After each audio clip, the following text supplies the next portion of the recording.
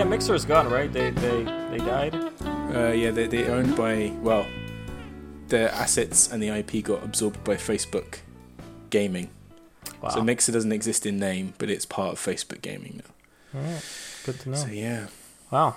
All right. Well, I think that's the best intro we're gonna get. So welcome everybody. Welcome to Fuck Con Kill. Hey everyone, it's me, Abby. I'm the favorite host of Fuck Con And I am Machi, the other host of Fuck On Kill, the world's most bestest podcast about Twitch streaming and all kinds of game streaming. Today we're talking about Ninja.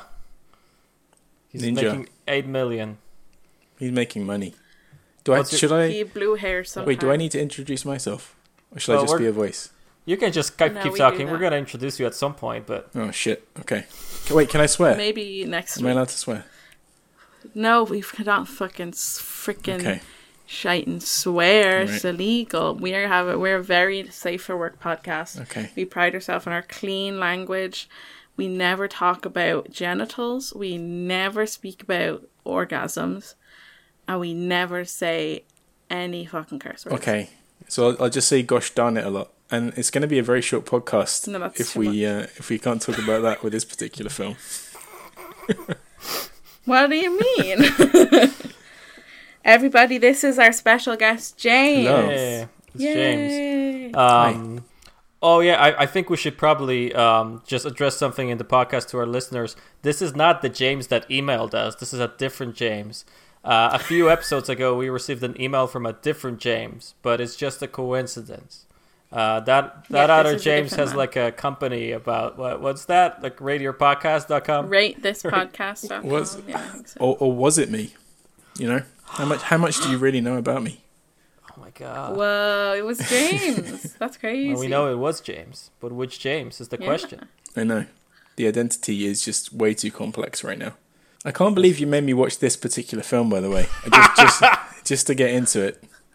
I looked at all the movies that you had before me, and I'm like, oh, I would love to have talked about that. But you give me brain damage, man. I thought you chose this film.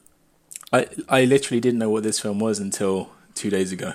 What? Until I watched it. So the way this worked is I reached out to James, and I'm talking to him, and I'm like, what do you want to talk about? And he's like, oh, I just want to do whatever. You know, I just want to do anything. You know, I'm very flexible. I do whatever you guys want. And... I don't know. I just thought here's how I wanted to do this film. This was me who wanted to do this film, and I thought that it's good if I have some sort of backup on this. So I thought that James really liked this film, and that he was like, I want to do Brain Damage. No. By the way, we're doing brain damage. I said I feel like I have brain damaged. Brain damaged? Same. See, literally, I can't even say it in its actual sense. And then Mache heard, I'd love to talk about brain damage. Well, I nearly watched the film Brain Dead about 3 times. Right. There's a lot of movies with brain. I was like, is Brain Dead on... I thought it was on Shudder. Is it not on Shudder anymore? And Mache was like, it's brain damage. And then he had a stroke and misspelled brain damage 3 times. By the way, this happened yesterday. This happened yesterday. Yesterday, Abby pinged me, hey, where's Brain Dead? And I was like, holy fucking shit. This is going to be harsh. Well, the truth will tell if Abby starts talking about completely different film scenes to the ones we know. There was points where I was like, am I watching the right film? Because I went to Google... I like to have, at a certain point, like to check things when I get confused by all the character names. I'll open up the Wikipedia page for reference and like avoid reading the plot, but have the cast list. And I looked up Brain Dead again. And I was reading the plot and I was like, no, that's wrong. Fuck, I'm watching the wrong film again. Here's the test. Does it start with an infected monkey? Does it start with an infected monkey? The film that you watched, Abby. Does it have an infected monkey in it? Okay, then you watched the right one. That's Brain Dead. There you go. Yes. There you go. I did it. That is Brain Dead is a good movie though. Oh, it's fucking great. I love Brain Dead too. Yeah. I never seen it. Their posters are like kind of similar. Like you could just think that they're 2 different posters for the same film. Yeah. Well, they're both I think Brain Dead is also an 80s film or something like No, it's the 1990s. Or early 90s, yeah. Well, yeah, they're both like comedy horror kind of exploitation low budget films. That's the thing, because the Brain Dead, when I googled Brain Dead, it was like New Zealand splat stick comedy, and I was like, I mean, this is splat stick, I guess, but are these guys people? They're from New Zealand. Yeah. And then I was like, no, this is the wrong film. Yeah. It was Brain Dead is one of those like super gory movies that I think was so gory and so body horror that they kind of didn't make any more body horror films for quite a while afterwards, because it was like, well, you just hit max level body horror. We can't do this again. So it took a while. But I'm pretty sure that Brain Dead still has the record of the scene that has the most fake blood used in it, which is the lawnmower scene. Oh yeah, that's classic. That's so good, so good. Yeah, it's wonderful. That's a great scene. And yeah, well, but you know, the thing about Brain Dead, kind of about similar to Brain Damage for me, is that Brain Dead is so sweet. It's such a sweet film. It's basically a romantic comedy that just has loads of gore in it. It's kind of great. Yeah, you're right actually. Although I don't know about like the Brain Damage. Is there romance in Brain Damage? Yeah, of course there is. Yeah. Tell me, because I didn't see it. I didn't see the romance. There's some boinking. There's some boinking. There's a very lackluster sex That was scene. one of the most tragic parts of the film, by the way, for me. Okay, so let's get started talking about No. I want to do one more thing, all right? I want to do one more thing, because this is the first time. We don't do bits on this podcast. There's no bits on this. We do not do bits on this podcast. So shut your pie This hole. is not a bit. I don't have a bit. I'm not doing a bit. I promise to everybody. I promise, because this is the first time. Thank you, James. Thank you. So this is the first time we have somebody on this podcast who's actually like a big horror fan. So I just want to talk about that, because, you know, with this season we had Megan, who doesn't really watch any sort of horror films, and Sonia, who only watches Silence of the Lambs sometimes, and only when high. Juliet likes horror films. Juliet likes horror films, but I don't know, like, when I think about James, like, James has a, you know, he likes all the old school stuff. He likes the 80s. You can't think about James. That's gay. It's true. Yeah, Jesus Christ. I can't. God damn it. I can't argue that. Whatever I do. Caught ya. But I'm okay with it. I just want to know, James, like, how did it start for you? What was your, like, how did you get involved in horror? I think I started out on... It all started when I accidentally watched 10 minutes of The Exorcist when I was 9 years old. Oops. It's always The Exorcist. I came downstairs and my granddad was watching it on TV, and then it was actually the point where she chunders the pea soup. She burps up all the pea soup, and then the tongue bit as well. Yeah. And I was fascinated by it, and I ran behind the sofa, but I kept peeking out, and then my granddad kind of suddenly realised that I probably shouldn't be watching this, and I was sent upstairs. And for many years, that was horror movies to me, and it was in my mind, like there was this kind of scary aspect to it, and like I was overthinking it. And then in my like early teens, I started to like try and overcome that just fear of horror, and I started to just watch horror movies. And I think the first one I watched was Poltergeist, the Tobe Hooper Poltergeist.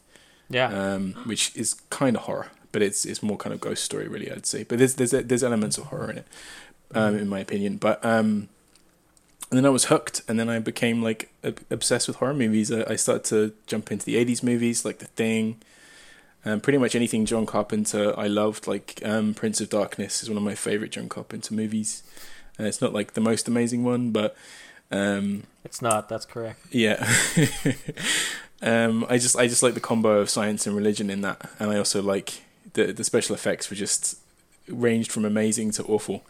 Which I'm always down with. Also, Alice Cooper kills someone with a bike. So, you know, what more do you need? That is kind of cool. But yeah, and then I studied a representation of gender in horror movies at film school, which is awesome. I probably watched about 500 horror movies in 2 years. So I'm desensitized to them, but I love them. I haven't seen all of them, so my knowledge isn't comprehensive, even though I've just said I watched 500. But yeah. I can't help but notice that you said hook. Hook. Huh?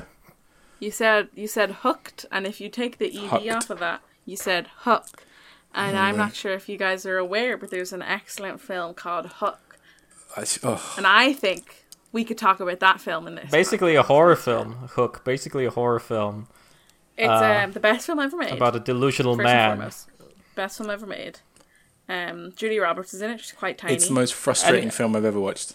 Any thoughts on the small... No! James, if you think about small Julia Roberts, what's the first thing you feel?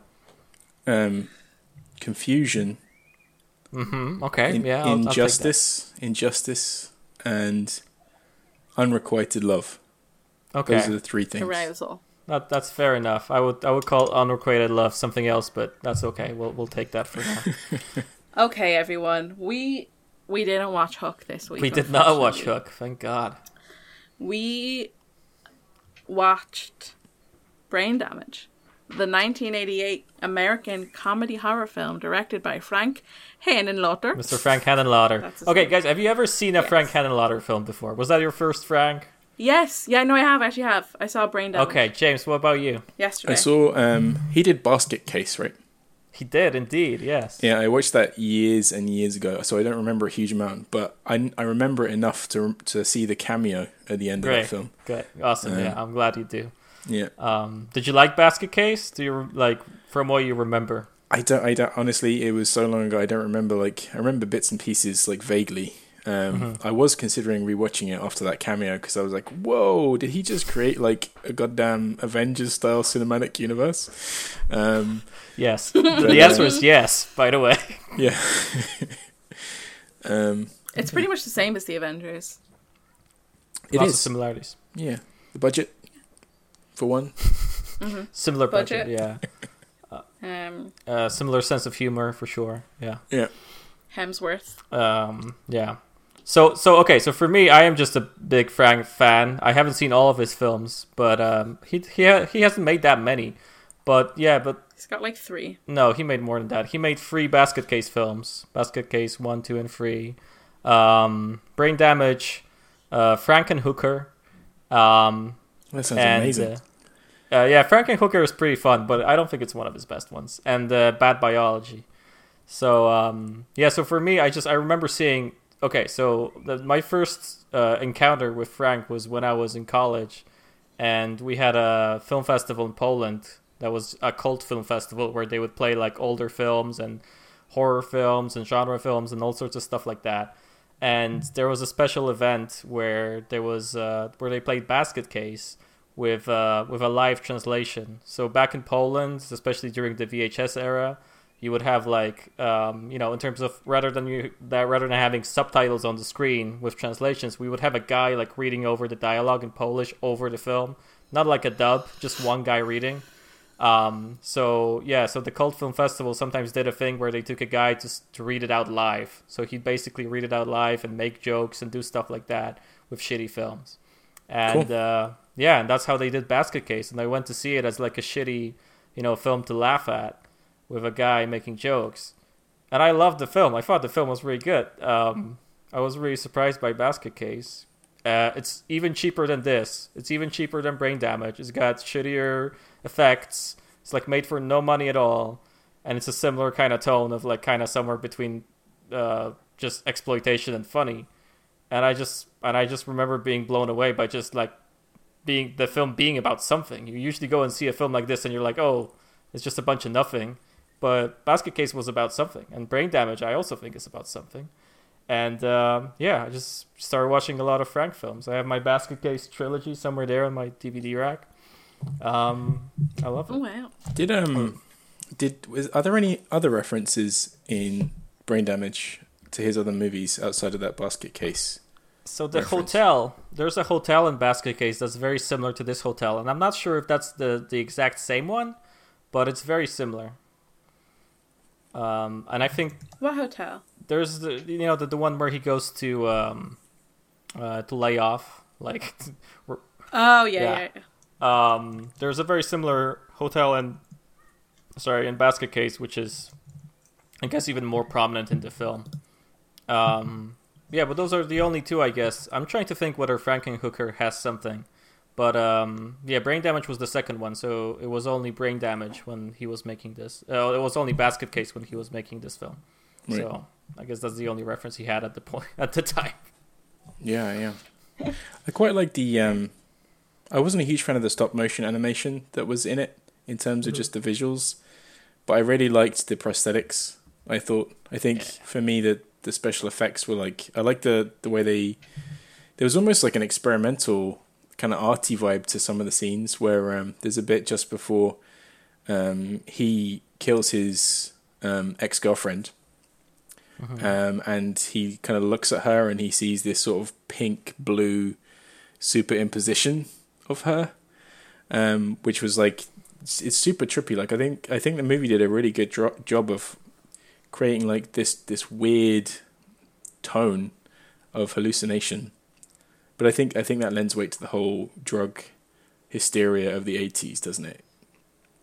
Yeah, definitely. That's true. I feel like those visuals remind of the woman, of her name is Barbara, I think. For some reason reminded me of Night of the Living Dead. It reminded me of the kid in Night of the Living Dead. I don't know why, but she looked so similar. It was wild. What did you think of? What did you think of? This is what I'm curious from both you. Is like, what did you think of the relationship between the two main characters? I guess like I can't remember her name actually. Did you say Barbara? Barbara. Yeah, between Brian and Barbara. What did you think? What did you both think of the relationship there? By the way, Barbara is very Night of the Living Dead, so maybe that's where you're taking it from, Abby. No, I know. They're coming to get you, Barbara. They're coming to get you, Barbara. No, she looked similar. Like I guess it's because Night of the Living Dead is black and white, so I guess it's that sort of like two-tone thing, maybe, and just like she had similar kind of hair. I don't know. I don't think it was like something that they specifically did. It just looked similar. Right. Their relationship, I don't know. I feel like we didn't get much insight into it. It was like immediately we see it.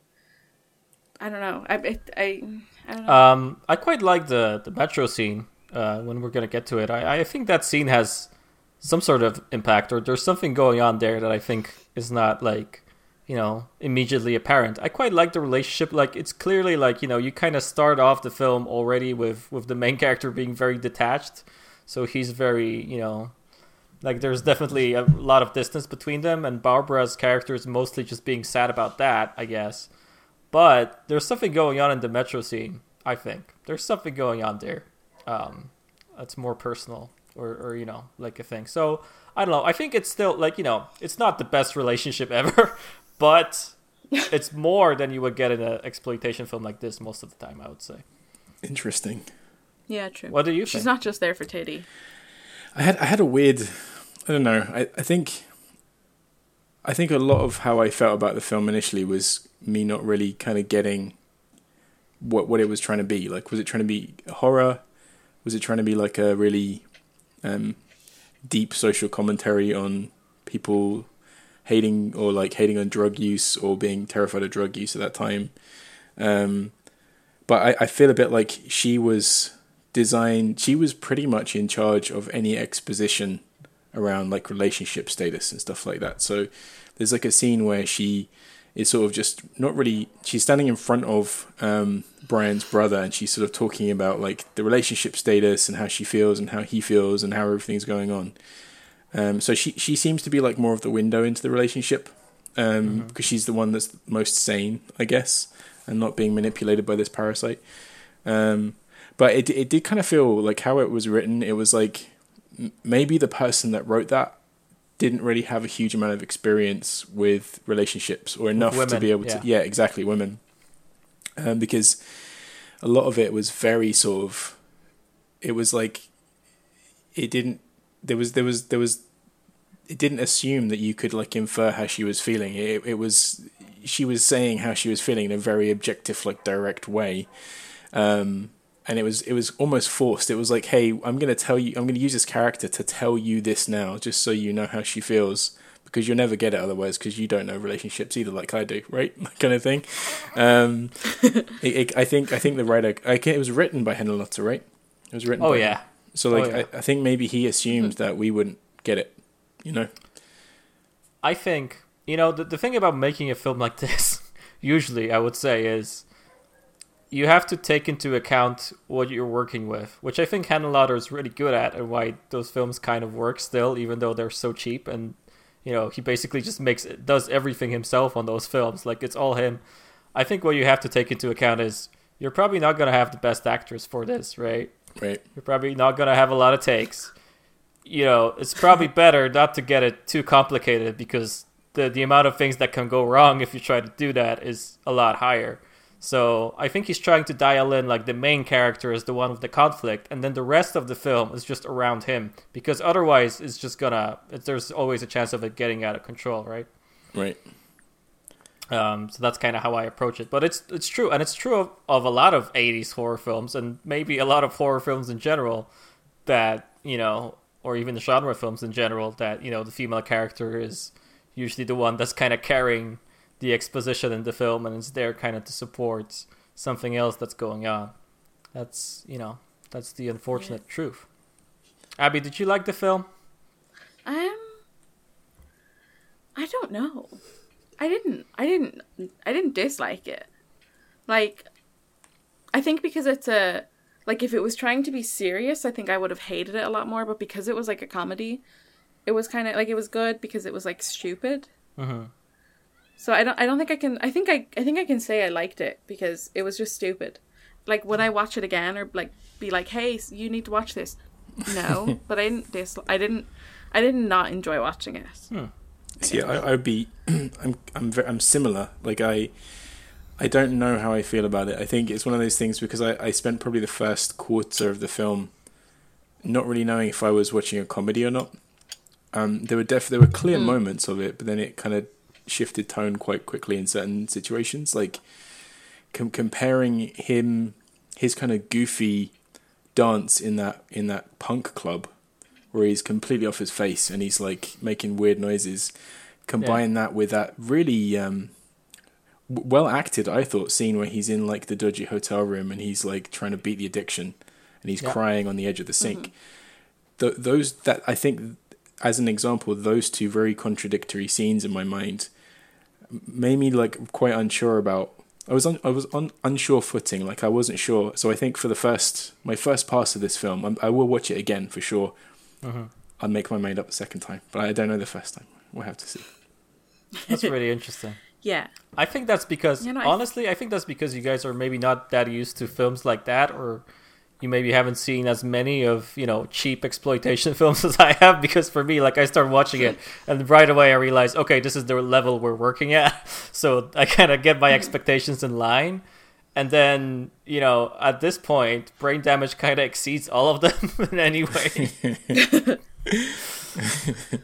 So, well, to me, it's like a comfort film. Watching this film is just like chilling out. It's just like, all the bad, all the good, all the funny, all the scary, all the disgusting. It's all just comfort. It's just like a nice warm blanket to my soul. Which definitely says something bad about me, but I don't know. Yeah.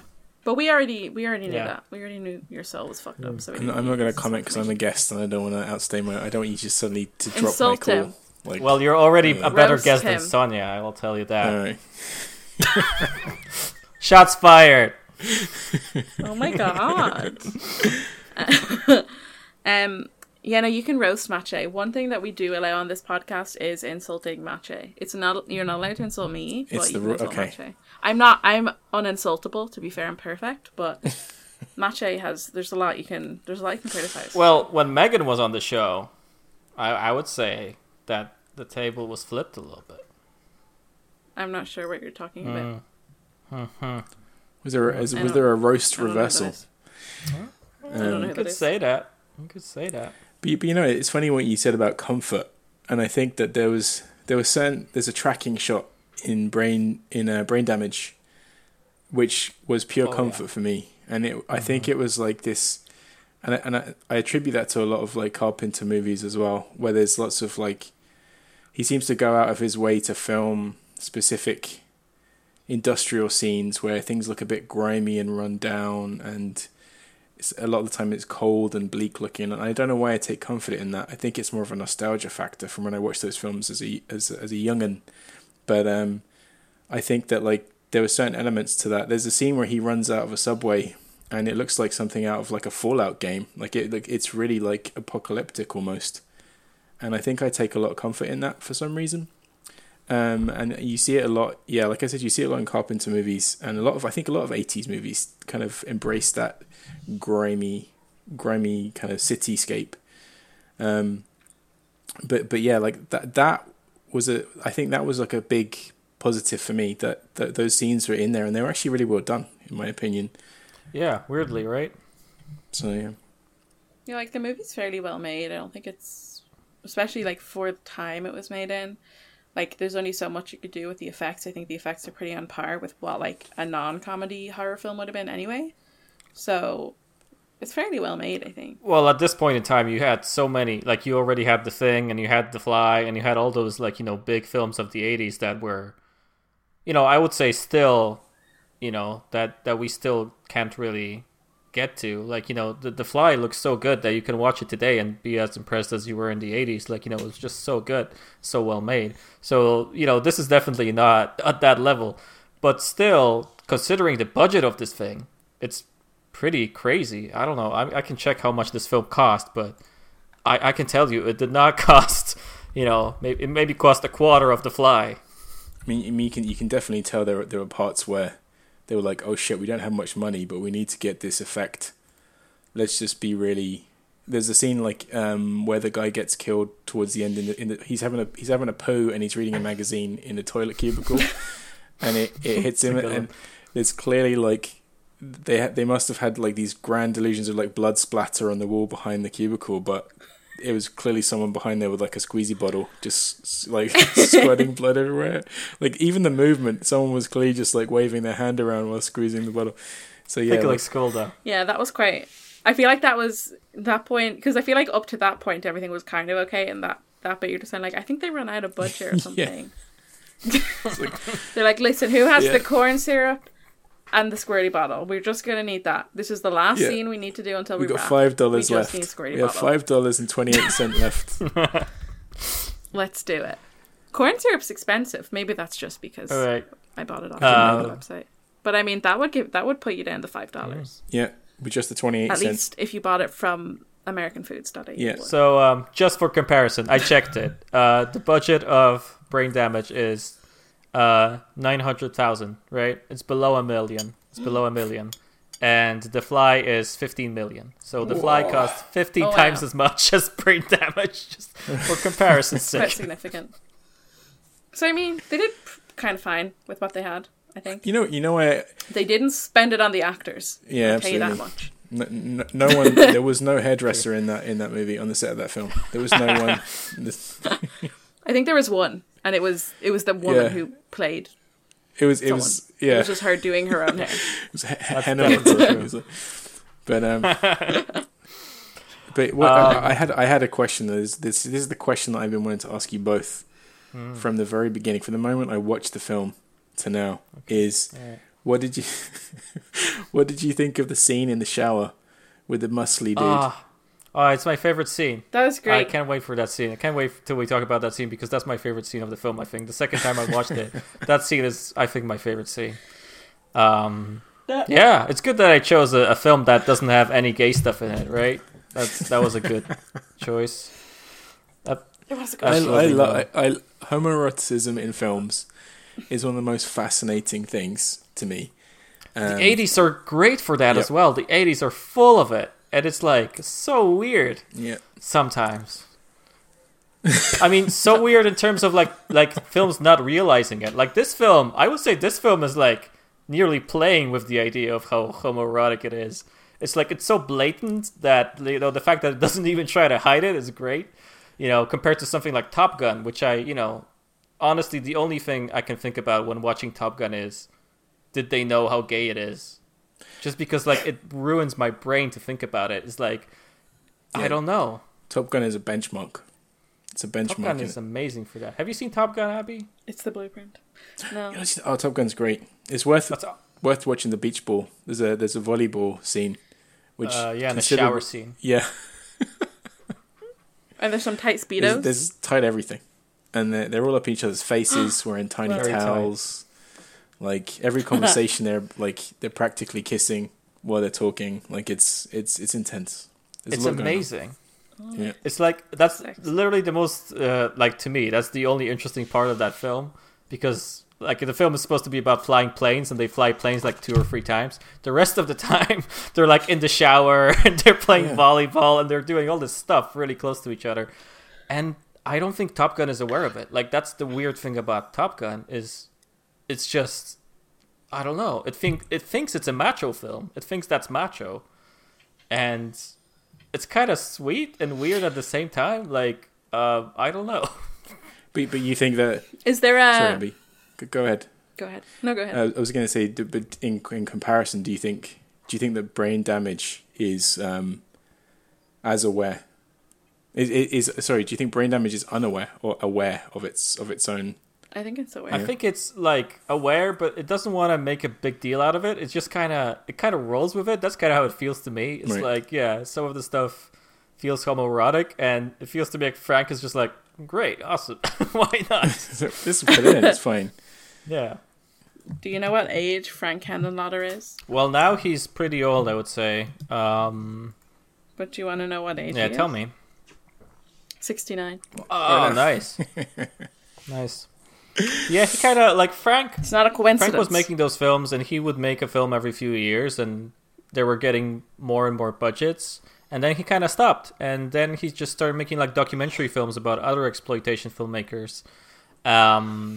Yeah, so I think that's also what he's doing now. He made a film, like, about sexploitation and things like that.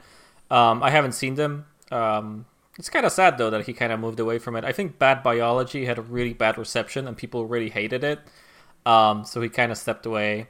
But I have a lot of respect for that man. Just like, a lot of those exploitation filmmakers, the same with like John Waters, it's like, they just took a camera and filmed their own stuff and did everything the way they wanted to.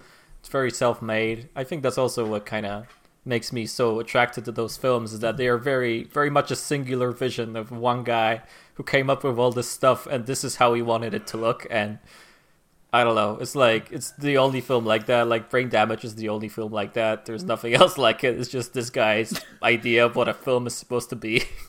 Yeah, I respect that. I think that he just missed not the mark. He missed the, like, deadline for sexploitation. Yeah. Like, he made Basket Case in 82, and then he made Brain Damage in 88. So I feel like the sexploitation was kind of, like, done in terms of, like, its heyday or whatever. Yeah. That was, like, 70s to 80s. So he just entered too soon. Yeah, I agree with that. And, like, Basket Case and Brain Damage, those are not sexploitation films in any way, honestly. But he did really like sexploitation films. Bad Biology, as far as I understand, is a sexploitation film. And that's, like, released at the beginning of the 2000s. And I haven't seen that film. But, the way, like, John Waters works in the 2000s, like, with Cecil B. Demented and A Dirty Shame, is that he's basically making exploitation films in the 2000s, and the way they look and the way they feel, because it's the 2000s and not the 70s anymore, is they feel like really cheap American Pie stuff, because the times have changed so much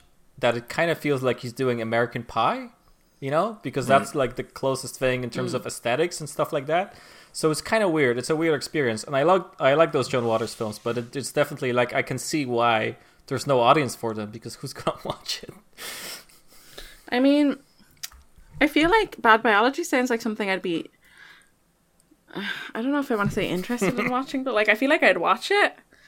I don't know. It sounds, because it's like about, the first line of the plot is about periods. That sounds like a body horror that would actually relate to me. Like, I'd legit watch all of Henenlotter movies now, I think. After this, just to give them all a shot. I think I'll probably watch Brain Damaged again, just now I know that it's kind of meant to be predominantly kind of a bit tongue-in-cheek comedy. But yeah, Bad Biology sounds good. I'd give that a shot too. This is a whole very new hard corner. to find. It's 2008. Say again? That makes 2008. Sense. Yeah. That's positively modern in comparison to this one.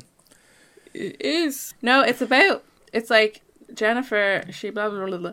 It says she has an over-evolved hyperactive reproduction system. I'm not entirely sure what that means. But it says she explains that she started menstruating when she was 5. And I think that's probably happened before. Yeah, probably. I started when I was like 11, which is also like quite early. There's something about like films that push the boat a little bit too much that I really like. I don't know. Every time I hear about something that's like, oh, so controversial and so nasty, I watch it and it's usually like, oh, it was fun. It's just kind of interesting. Yeah, I think the controversy is just interesting. Like, if something's controversial, I'm like, yeah, that means it like made noise, and I want to. Oh yeah, see absolutely. why. The same with like, I want to know why. Like the same way Raw, right? Like Dogtooth. Or Dogtooth, yeah, or Raw. I was thinking of Raw. Like, yeah.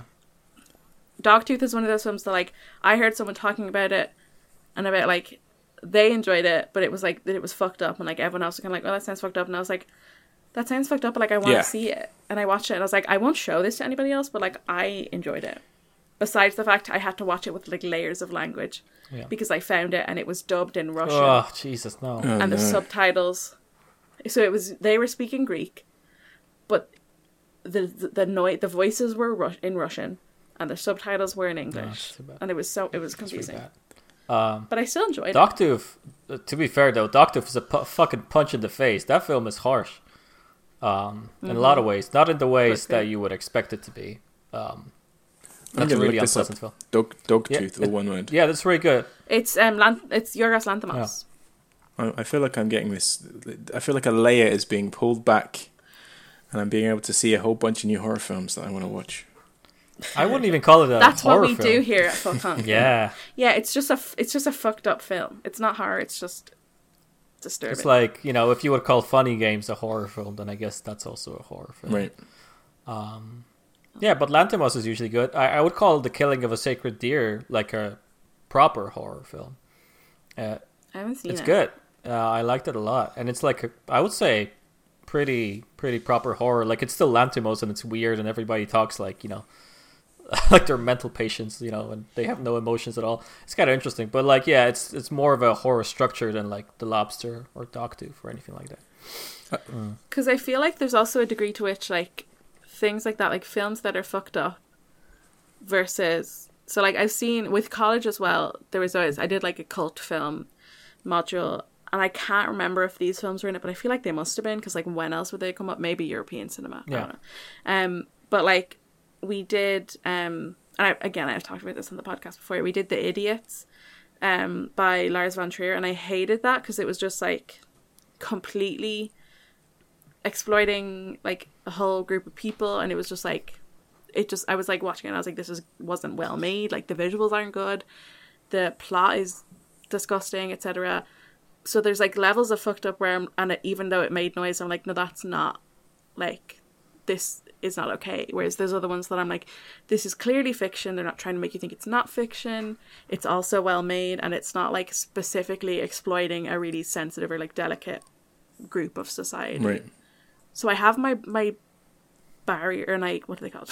Yeah, your barrier, or like you. I have my lines. Lines, like I have my but I do think like films that push the bar a bit too much for like general consumption, but that are still like, as I said, like not taking advantage of a whole group of people that aren't as able to like speak up for themselves. Do you think that if we were to get into a time machine and to go back to when Brain Damage was released, do you think that would have provoked similar reactions in terms of being shocking? Because there's a couple of scenes in that movie which I like, for me, were just like, oh my god, lol, like the blowjob scene, or the pseudo blowjob scene, that kind of thing, which I think might have been a little bit shocking back then and may have made the press a little bit. I didn't actually look into like what the press coverage was around the movie around this time, but do you think that there would have been an element to that in those audiences?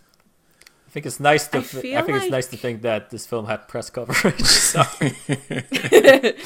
Go on, Abby. You're welcome, Frank, if you're listening. I feel like that was the one of the scenes where I was sort of on board, and then I was like, oh no, I don't like this. Right. And I feel more so. It's funny. I feel the opposite. Whereas I don't. And again, I mean, I don't know. Maybe it was different, but I feel like if this film was made now, that scene wouldn't have been able to be in it. Like it just wouldn't go with audiences today. Like some people would not mind, but I feel like, I guess specifically like from a female point of view, I don't think that scene can really like could have been made today. Right. Because it has too many, for me it had too many like rapey vibes, because even though it's like, haha, it's not really a dick, it's this thing like trying to eat her brain out. We haven't actually like described the premise of the film, so the listeners just oh shit, yeah. But like like yeah, I don't know. It was kind of too many rapey vibes for me. And, like, I thought, like, it was funny when, like, Aylmer pops out, and because he looks like a dick. Oh, yeah. Like, it looks like a penis. Sure. Which is just, like, quite funny, but then it was a bit too much. Because the blood. Once there was blood, I was like, oh, no. The kind of forcefulness was like, oh, I don't like it. But then the blood was like, no. Yeah. No, Just to give you some context, that scene, filming of that scene, actually incited a protest of the filming crew, and a lot of people walked out of the film's production because they didn't want to film that scene, and they just didn't return. And Frank was like, "We're not dropping that. We're doing that anyway." And a lot of people walked out. So yeah, that was definitely shocking. I think similarly shocking as it is today. Even though a lot has changed, and probably that scene really wouldn't be in a film today. Although it probably could have been in a low-budget exploitation film still, because this is a different world and stuff like that happens in that world. But that's definitely the scene that kind of stands out, definitely to me, because that's the one pure exploitation moment where it really feels like, you know, it's something like a 10-year-old could have thought of that and thought it was funny and put it in the film, and it's just kind of weird. Yeah, well, maybe we'll get to it, because there's a lot of things in that blowjob scene that I think there are to kind of uncover. 100%. But let's talk about the premise of the film. What's the premise of the film, Abby? You're good at that. So, the film is about a parasite thing. He's got a name. He was given a name by someone else, but the name he's been given is Elmer. It's spelled Aylmer, but they just say Elmer. I guess we'll say he, because he's voiced by a man. He's voiced by John Zacharel, who did lots of horror work back in the day. So the premise is that Elmer is this parasite who feeds off brains, basically. So he's described as a malevolent leech-like brain-eating parasite. And so at the beginning of the film, it's basically, there's this couple who, I think they're a couple. Yeah, they're a couple. There's this couple, they're like old enough, but like they look kind of like probably like middle-aged. And you can kind of immediately see in their apartment that they're like, they have a lot of, I guess you'd describe it as like tribal or like African artwork and like statues around their house. Which I guess was like fashionable back then. I feel like we had some weird, like questionable African looking statues in our house for a while. For 90s. But they have like a lot of them. Yeah, very late 80s, early 90s. And so they have a lot of them. They've got like spears. They've got stuff like that in their house, and they've got like a lot of books. So you kind of get the impression that I guess they're sort of educators, or at least like are educated, like quite educated people. And they are just, the husband comes back from the butcher or something, and he's got like a plate, and she's like, oh great, I'm gonna go feed it to Elmer. And you're like, who's Elmer? It's their son, I guess. I don't know. He has a special diet, and they bring, and it's brains. It's just a plate of brains. They look great. And they go to feed it. Yeah, they go to feed it to Elmer, and then he was in the bath, and they're like, she's like, he's not here anymore. And they're like, no, he's gone. So basically Elmer has escaped. They scream a lot. I love how much they scream in that scene. This is like the first scene of the film, and like right away it's like, oh, it's brains, and then it's like 2 or 3 minutes of them running around the apartment screaming. But you know, it's just Mrs. Ackerman is the one that's screaming. It's like she's absorbed all emotion around her for the last like 24 hours, and it's all coming out once. She has to release it like a battery. Yeah, sorry. Well, probably this is the only film that actress has ever made, so this is all bottled up for all of her life, and this is her big break, so... She's like, oh my god, this is going to really make me, and I guess. And then the one thing that I really liked was that, and this is sort of what made me immediately like, okay, this is a comedy, because they've got a lot of like strategically placed books, but one of the ones that there's like a pile of books, they're all... turned around so you can just see like you can't see the spine of the book, but one is turned around so you can see the spine, and it just says liquid pain and like very clear writing. So that's quite funny. There's a full there's a shot of the guy just destroying a whole bookshelf, and it's just it. Yeah. And so but also just like, I guess at this point we don't know what Elmer looks like, so for me in my brain, I'm thinking he's the full-size human. Yeah. It turns out he wasn't, but I'm like, why are they looking in the bookshelf and like in the cupboards with the plates? Why would he be in there? Stupid. But I guess it was possible. But so the books they've got that I could see, Pagan Worship, Liquid Pain. They've got 2 copies of Liquid Pain. Just in case, you know. Satan and they love Liquid Pain. Satan and who doesn't, you know? Satan and Eroticism, Eternal Thoughts, and Witches. Maybe by Roald Dahl. Yeah, sounds like it could be. But yeah, so those are the books they have, and then they go like check with their neighbours. And they've got loads of locks on their door. We see they go to their neighbour and she's just like, I don't have them. I don't know what you're talking about or whatever. And they're like, ugh. And then they just give up with one neighbour. They're like, that's the only place you could have gone. Yeah. Let's stop looking now. We give up. And then, sorry. And then, so then there's someone called Brian is sick. That's the next scene. Brian's sick in bed. His girlfriend is like, well, he's like, you should go to the concert with my brother. And immediately I'm like, well, the brother and the girlfriend are going to fuck. Well, immediately, That they did. Well, yeah. Spoilers, but yeah, they did. Spoiler alert, they do. And at this point, it looks like the two, I call them pagan folk. It looks like the two people, their names are, I wrote it down. I think, yeah, their names are Maris and Martha. So it looks like at this point that Maris and Martha killed themselves because they're like foaming at the mouth. So my brain went to the fact that they'd like poisoned themselves and killed themselves. Yeah. That might not be the case. It is not. It's funny, like when you look at it in hindsight at their behavior. I think it was like originally set up so that you'd be like, what the hell is happening here? Like this is freaking weird. Like they're looking for their 10-year-old child behind a bookcase and feeding him brains. Who they're feeding brains to for some reason. And then when you apply like the context you get from the rest of the movie, you're like, well, they're actually just a pair of drug addicts. Yeah. And they've lost their stash basically. They love drugs. Yeah, very much so. They're using him. By the way, so I didn't mention that at the beginning, I think, but Frank Henenlotter wrote this film basically as a metaphor for his own drug addiction because he was taking a lot of cocaine in the 80s, which is so weird. Nobody took a cocaine in the 80s. Very, very original man. But anyways, yeah, so this film is about that. It's about him dealing with his cocaine addiction. Interesting. Do you ever think about how weird it is? Maybe this is just me. I don't know. I also feel like I just have a lot of anxiety. So like I see these things happen and I'm like, oh, Jesus. But do you ever think about how weird it is that like drug taking is this weird thing that just goes back and forth where like I feel like now it's like normalized again. Whereas like, you know, there's a period where it's like, oh, cocaine is bad, don't take it. Ecstasy is bad, don't take it. All of these things. And then suddenly we're at the stage like, I have a lot of friends who do it all the time. Yeah. And I'm like, why? Don't you know about history? You're fucking with the chemicals of your brain. Yeah, it's marijuana is fine. What, you know, that's grand. It's not going to kill you. Even though the first time I had marijuana, I thought I was going to be the first person to ever die of it. the first time? Was the paranoia. Wow, okay.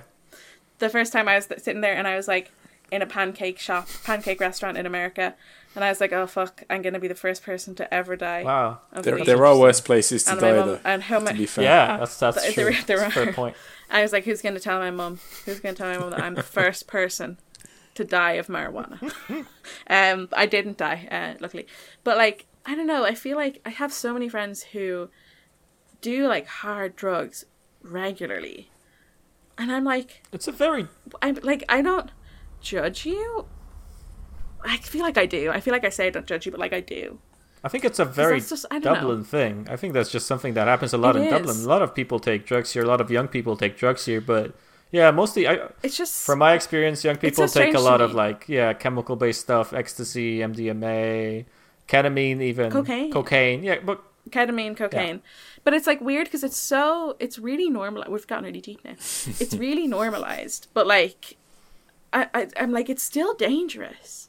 And it's like historically been dangerous. Like maybe you're not doing heroin or meth, but you're like still doing stuff that maybe isn't what you think it is. Like, excuse me, like it's still dangerous. Yeah. And like, it puts you like out of control. I don't know. It's just weird to me. But it's the same thing as like people still smoke. That's correct. And we like know for a fact that smoking kills you, like, or, you know, damages your lungs quite significantly and damages the people around you's lungs. So it's like, I guess you can't be surprised, because if people still do that, then people are still gonna do other things. But it just, I don't know, it's just weird to me. And I guess, like, watching this film, which is, like, about drugs, and thinking about how it was such a bad thing back then, and, like, still is, and people will, like, I feel like people will talk about, like, quote-unquote junkies, you know, they'll, like, be derogatory about people who are addicted to things like heroin, and who, like, maybe, like, homeless, and maybe not necessarily as a result of a drug addiction, but have more turned to drugs because of the fact that they're homeless or, like, experiencing a bad time.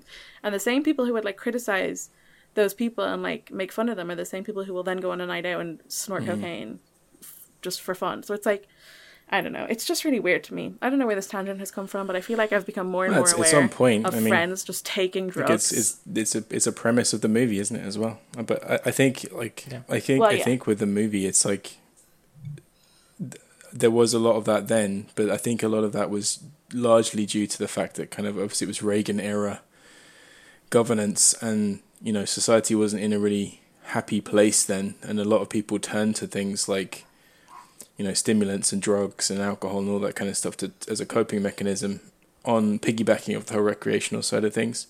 I think nowadays in real life there's a lot more drug taking going on. There's a lot more kind of mind expansion stuff being taken, like LSD and so on. If you look at a lot of the Silicon Valley types, they're renowned for microdosing LSD when they're inventing new things and new apps and so on. So I think there's definitely that fine line between stuff that's gonna damage you irrevocably and stuff which might give you a little bit of an opening that you wouldn't normally get, you know, breakthrough limitations and so on. It's a tough subject for sure. Yeah, it's a weird one. And I feel like it's just weird because I feel like for me anyway, like, going through the Irish education system as a child, obviously, like, I went through Catholic education and a lot of it was bad, but I do feel like there's a point to which, like, the education you go through there's parts where you're taught about drugs and you're taught about peer pressure surrounding drugs, peer pressure surrounding everything, but, like, specifically peer pressure around drugs, the negative impacts that drugs can have, etc.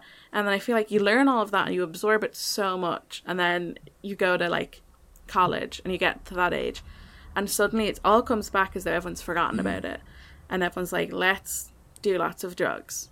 And specifically in Trinity, the drug culture there's like quite significant because a lot of the students are really rich, right. So they can afford, like, when I went to school there wasn't really, I know that I feel like in, like, one of the private schools where I live, I feel like I heard a lot about, like, cocaine happening there, whereas that didn't happen for me because my school was a public school, so there wasn't as much, like, insane amounts of money circulating.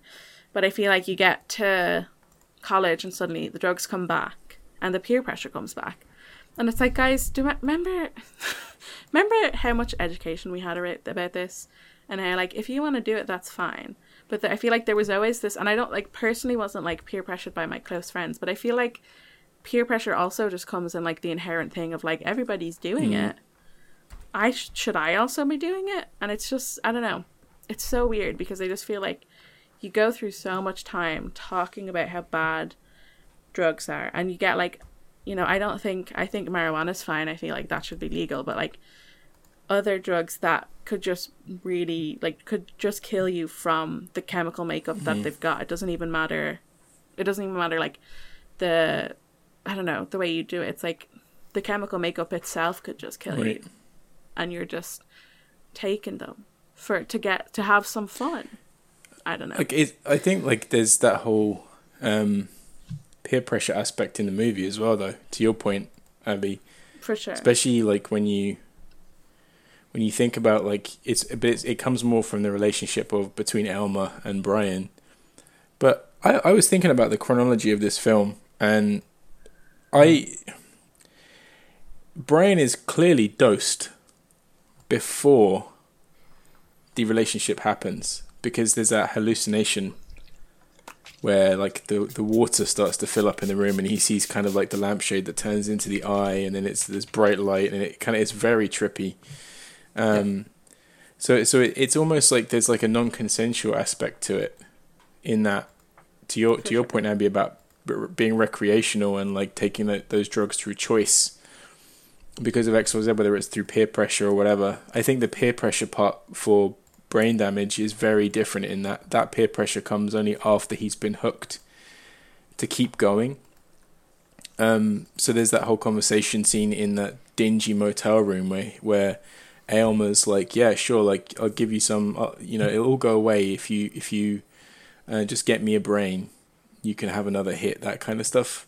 And he's sort of like, there's it's like a kind of psychological warfare between the two, and he's like pressuring him to keep going and that everything will be okay. And I think at one point earlier on in the film, he even says like, you don't actually have to make any more decisions. You can just enjoy yourself for the rest of your life. I'll take care of everything. And it's only when, like, I think probably halfway through the film, just before the scene where Mr. Ackerman comes out of that dark archway and starts just hitting us, dropping that exposition bomb. Like, this is lore bomb, like the history of Aylmer, that you realise that Brian actually doesn't know what he's doing. He has no idea that anyone's been killed. I up until that point, I thought he was aware that security guard had been murdered in the scrap. Me too. But it's a really interesting point about drugs and like consensual drug taking, peer pressure, and so on. And it definitely applies to brain damage as well. And it's actually amazingly one of those films. It's kind of timeless in that sense, in that stuff is still happening. It's perpetuated history from before and after that movie was made. So interesting. Yeah, that's true. And I think, in terms of drug taking, brain damage shows a very specific, type of relation that kind of happens when you get into that thing and when you lose control over yourself. And, the way Aylmer works seems to be very quickly working, in ways that maybe not all drugs are. I don't know. Like, personally, I think that, there's probably a way you can take drugs and enjoy them and be okay. But it's just, it's a risky thing. It's a risky game to play. It's just up to personal responsibility for me. Like, I don't know. I wouldn't judge anybody for taking any sort of drug, honestly. And then at some point it also becomes just a sickness.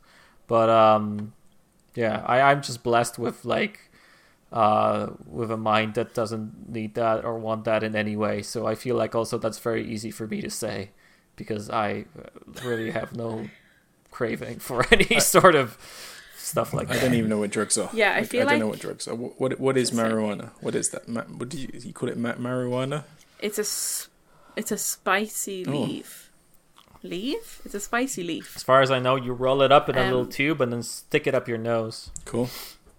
And your bum. Or your if you bum. Want to stick it up your bum, you can stick it up your bum. I don't think I stand on a pedestal when it comes to drugs. Like, I guess they're probably fun, but I think it's just one of those things where, and it does come down to the fact that I have crippling anxiety. Yeah. So, like, I can't conceive of doing something purposefully that could just kill you for no reason. Like, I can't. It just doesn't work with my brain. But the part of that is the fact that, like, it messes with your brain. And my brain's already got some problems up there. So, like, adding another thing, the stress is out of this world. Yeah. I got a question for you guys. Do you think that brain damage is forceful in the way it pushes, like, its anti-drug message? Do you think, like, it goes out of its way to tell you drugs are bad, don't take drugs? I don't think so. I don't think that it's super, like, blatant with the fact that it's about, to me anyway, it's not super blatant about being about drugs. Like, it's obviously about drugs and dependency, but I don't think it's really heavy-handed with it. To me anyway. Yeah, I'd agree with that. I think it's, because of the context and how it feels, it's kind of a fun film that also is about dependency and all the bad stuff that happens with it. I think why it works is also the way it ends and the way it kind of unravels is actually quite dark, which is a little bit in contrast to maybe the general aesthetics and a lot of the jokes in this film. It's actually a pretty dark film by the end of it. And I don't think it's pushing anything on you. Again, because this film feels so personal, it just feels like, that's just his experience and kind of something he went through. And I don't know. I don't think he really wants you to get it from this film being like, I never want to take drugs again. That's not really the goal of this. There's one scene in this movie, right? It's just one. Like, there's a few, agree. Actually. I agree that this film, like, I agree in that sentiment that the film doesn't kind of, like, push an agenda very, like, blatantly there, if at all. Yeah. But there's one scene where, which for me was, like, actually, again, another tone shift in comparison to, like, You know how we were talking earlier about the goofy dance scene in the club versus that sort of war of the minds in the hotel room. There's a scene where Brian is in an alleyway and he's like trying to get the next fix, so he kind of presses his face against the wall, and kind of in contrast to that scene is this old homeless man on a stairwell, literally crying, with a bottle of alcohol. And for me, that I was like, at first when I saw this scene, I thought that, oh, okay, so what's going to happen next? Elmer's going to go for this drunk guy, another victim to strike off the list. But nothing happened to that drunk guy. And it was just like he was just provided in sort of stark contrast to the rest of the scene. And for me, like, that was the first time when that didn't happen, I actually almost had to go back and rewatch it with that in my mind, because I actually missed the next scene because I was still thinking about this piece. And I was like, that for me was like this very self-contained little snapshot of like, addiction is like, it's bad, don't take drugs, don't be in this kind of this area, it's like realm of despair. And there's a lot to interpret in that scene, and I thought that was actually a modicum of genius almost, in that you could even argue that like that guy on the stairs, that guy with no hope, could have potentially been a future version of Brian. That could be Brian in 20, 30 years time, just like this obscure, faceless, nameless, identityless person. But yeah, like that was the one scene. That's kind of why I asked you guys. I was curious to see what you thought, but like, I honestly, like that scene for me was actually deeply affecting. And again, completely in contrast to the rest of the movie, which was fascinating. Yeah, I think now that you mention it, I feel like I forgot that scene because it is so fleeting. Like, I remember seeing it, but I guess, my brain wasn't like, hey, where'd that guy go? But it's true, because it is that thing of like, listen, if Brian continues this way, he's not going to like be able to be a fully functioning human. He's not going to be able to, well, at least potentially, given what's the fact that he has a parasite in him who lives off brains and needs to murder people consistently to acquire those brains. And that's the point, is that the couple handled it well, in the sense that you could kind of say that they were microdosing, in the sense of like, they were still functioning and they were feeding Elmer. They were keeping Elmer on their own terms. So what we learn in the film is that they were feeding Elmer animal brains. Which I guess, similar to Twilight, there's, I don't know, it's better in terms of it's not as satisfying, but it's also not as like damaging. And so in doing that, they were able to control Elmer, and if they wanted a hit, it was on their terms. And while they were definitely reliant, it was when like we see that they that's why they were like in withdrawal when they were like foaming at the mouth. They were reliant on him, but at the same time, it was still on their terms. Whereas because Morris, who I guess is like a professor who has studied this kind of thing, like he bought Elmer, so he seeked. Is seeked a word? He seeked Elmer out. Yeah, he seeked Elmer out, purchased him for this exact purpose, as opposed to Brian, who, like you said, James, he was non-consensually basically forced into an addiction because he was initially injected, I guess, by Elmer without his own knowledge. And so they could still function, and it seemed very much like they could function as normal human beings, whereas Brian's just kind of wandering around the place, amazed by everything, amazed by like a site, like a, what are they called? A car wreck site or whatever, I don't know. A car... Yeah, like, I know what you mean, like a scrapyard. A dump. Yeah. A scrapyard, that's what they're called. Like amazed by a scrapyard, amazed by everything, going to a club, just completely off his face. But the point is that off his face thing is like how he is as long as he lets Elmer control him. So and he can't cope with the withdrawal when he's still got the temptation of Elmer, who can just heal the withdrawal by injecting him again. I get what you're saying in terms of like the comparison between the Ackermans and Brian, in that like the Ackermans were the Bryans. The Ackermans were like clearly addicted, obviously, but they had a handle on it. They can manage it, and they could regulate it without anyone getting killed. and they were able to like, you know, keep control of the situation. Whereas Brian almost becomes like a force of nature. He has no idea. A large part of it is that he has no idea what's going on for probably the first half of the movie. Whereas the Ackermans are educated. There's intent and purpose there. And like you said, Abby, they looked for him. They seeked Elmer out with that knowledge. Whereas Brian's just kind of like, I don't know what I'm doing. I'm living in this tiny apartment with my brother, who's really thirsty for my girlfriend, who's written really weird. Does her own hair. Everyone does their own hair, you know. So he's listens to some great music though. Brian is into some great stuff. He's got a Slayer poster. He's got a Siouxsie poster. He's got a Bauhaus poster. We have no evidence that he listens to that That's music. True. He's just got posters. Maybe he's got good taste in posters. He just likes the art. Fair enough. He's just in it for the art, like porn. You're just in it. I honestly just thought that like that whole kind of that whole love triangle was so kind of like an approximation of what Henlotta thought would be that situation in reality. Like, you got the brother that's lusting after the girlfriend of Brian. You've got like the girlfriend who like isn't committal really, but is even though she's like very like she's like heavy duty into Brian, and she wants to like do the whole long-term relationship planning, and then very, very quickly switches to Brian's brother. So like, I think she's portrayed as being quite weak-willed, and that the brother is portrayed as being this sort of vacuous, like thirsty guy that doesn't really give a shit about his family kind of thing. To I don't think that's true. I think he's into the girl, but I don't know if he doesn't care about Brian. You know, it's just like the plot kind of unravels in a way where this is, I guess, the thing that happens. And you kind of expect it to be a big deal, but it's not even that big of a deal in the end, because it doesn't really matter that they slept with each other. But you know what? You know what his brother is? Which will answer all the questions about whether or not he cares.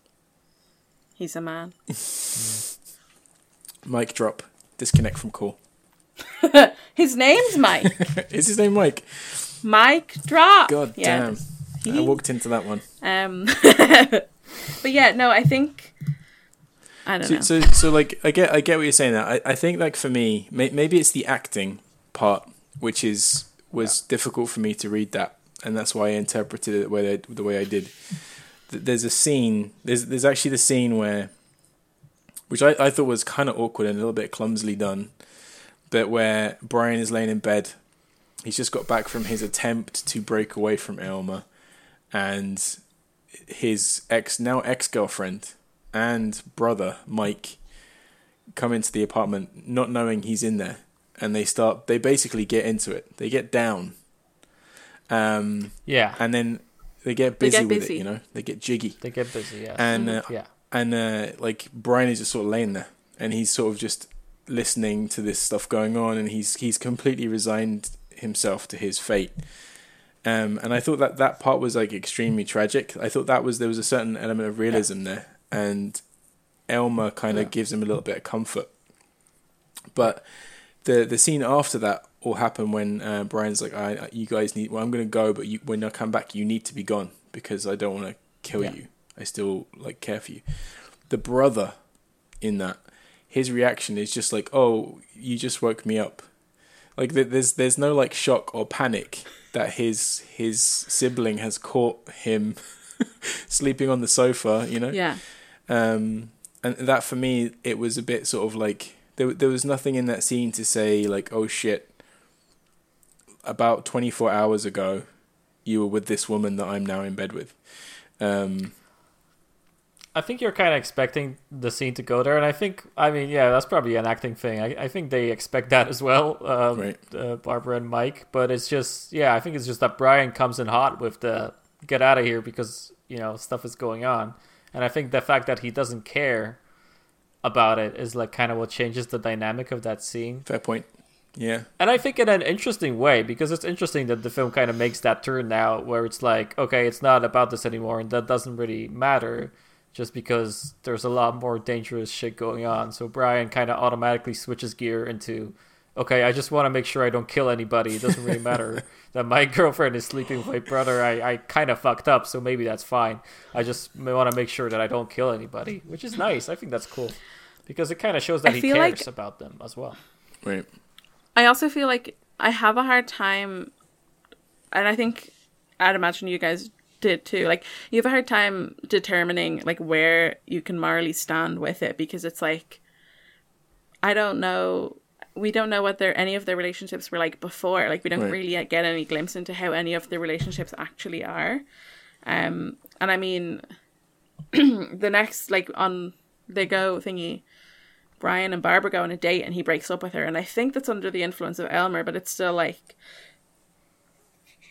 excuse me. It's still like, they've broken up. So technically, like, Barbara probably would have been like, yeah, we broke up. And then, you know, so it's like, while it's not the nicest thing to do, it's also like, technically there's no, like, it's not like they were together and he was treating her quite shit anyway. And maybe they have a bad relationship already. Like the brother and the two brothers. Like, it's hard to know.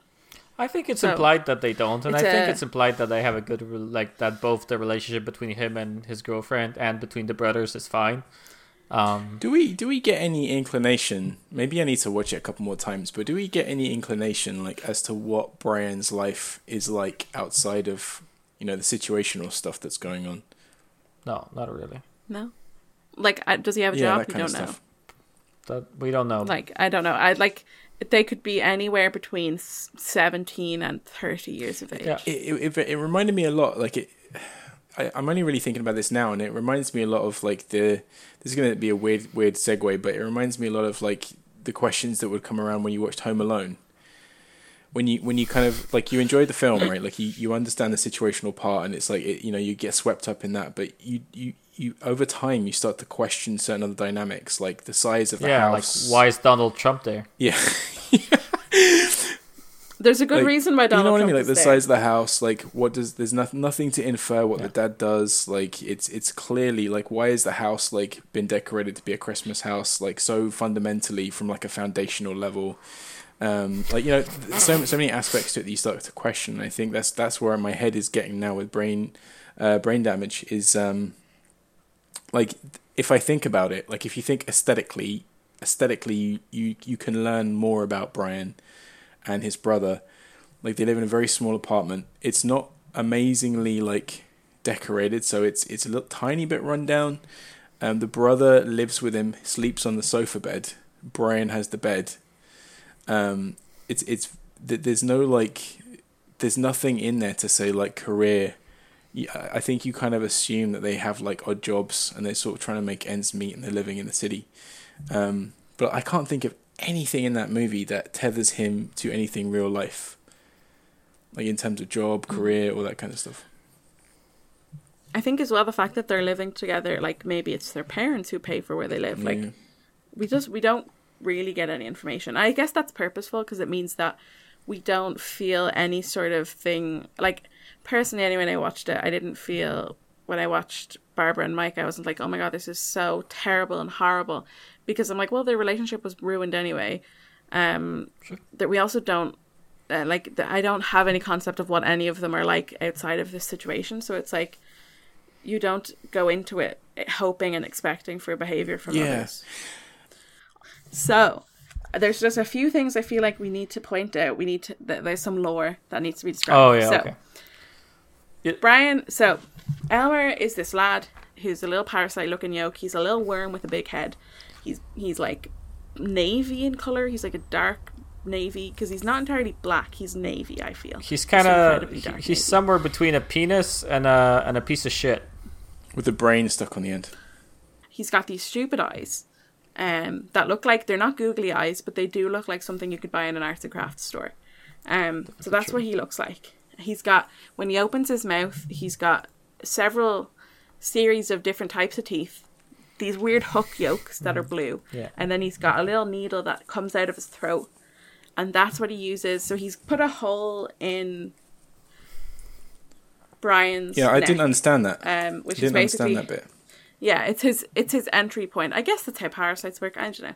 That's the entry point for when he injects him. So when he injects him with some kind of a hallucinogenic substance. So he puts the little needle in, and blue liquid drips onto his brain. And every time that happens, we get a little scene of it happening, and it like electrocutes his brain. We see the exact dose he gets. It's like a small little drop. They're and it, like, really proud of that electric sequence. Shocks. They keep using that sequence. They're like, this is really good. Do you think we could use this as an opportunity to put this sequence in again? Did all the budget go into that though? They spent all their money. Yeah, probably. I don't think it cost a lot of money to spit a little blue liquid and then do like a post with some lightnings. I think it's fine. They had to buy a brain. They needed to buy. They bought a lot of brains for that opening scene. So. That's true. And then me and Abby had brain connection there. We were thinking the same thing, like, yeah. We were like, budget. So that's the story. It's a blue liquid. There's a few different sequences of him hallucinating. He like sees his light bulb turn into an eyeball.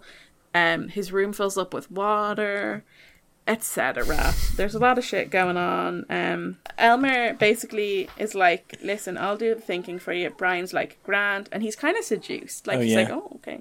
Like he's a bit horny for him. Yeah. There's a sexy thing going on there for sure. Yeah.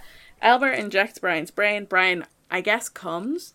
And then that's kind of that. Every time he gets injected, he comes a little. There's also like a little. I'm not a little. He comes a little. Like it's like 20 minutes.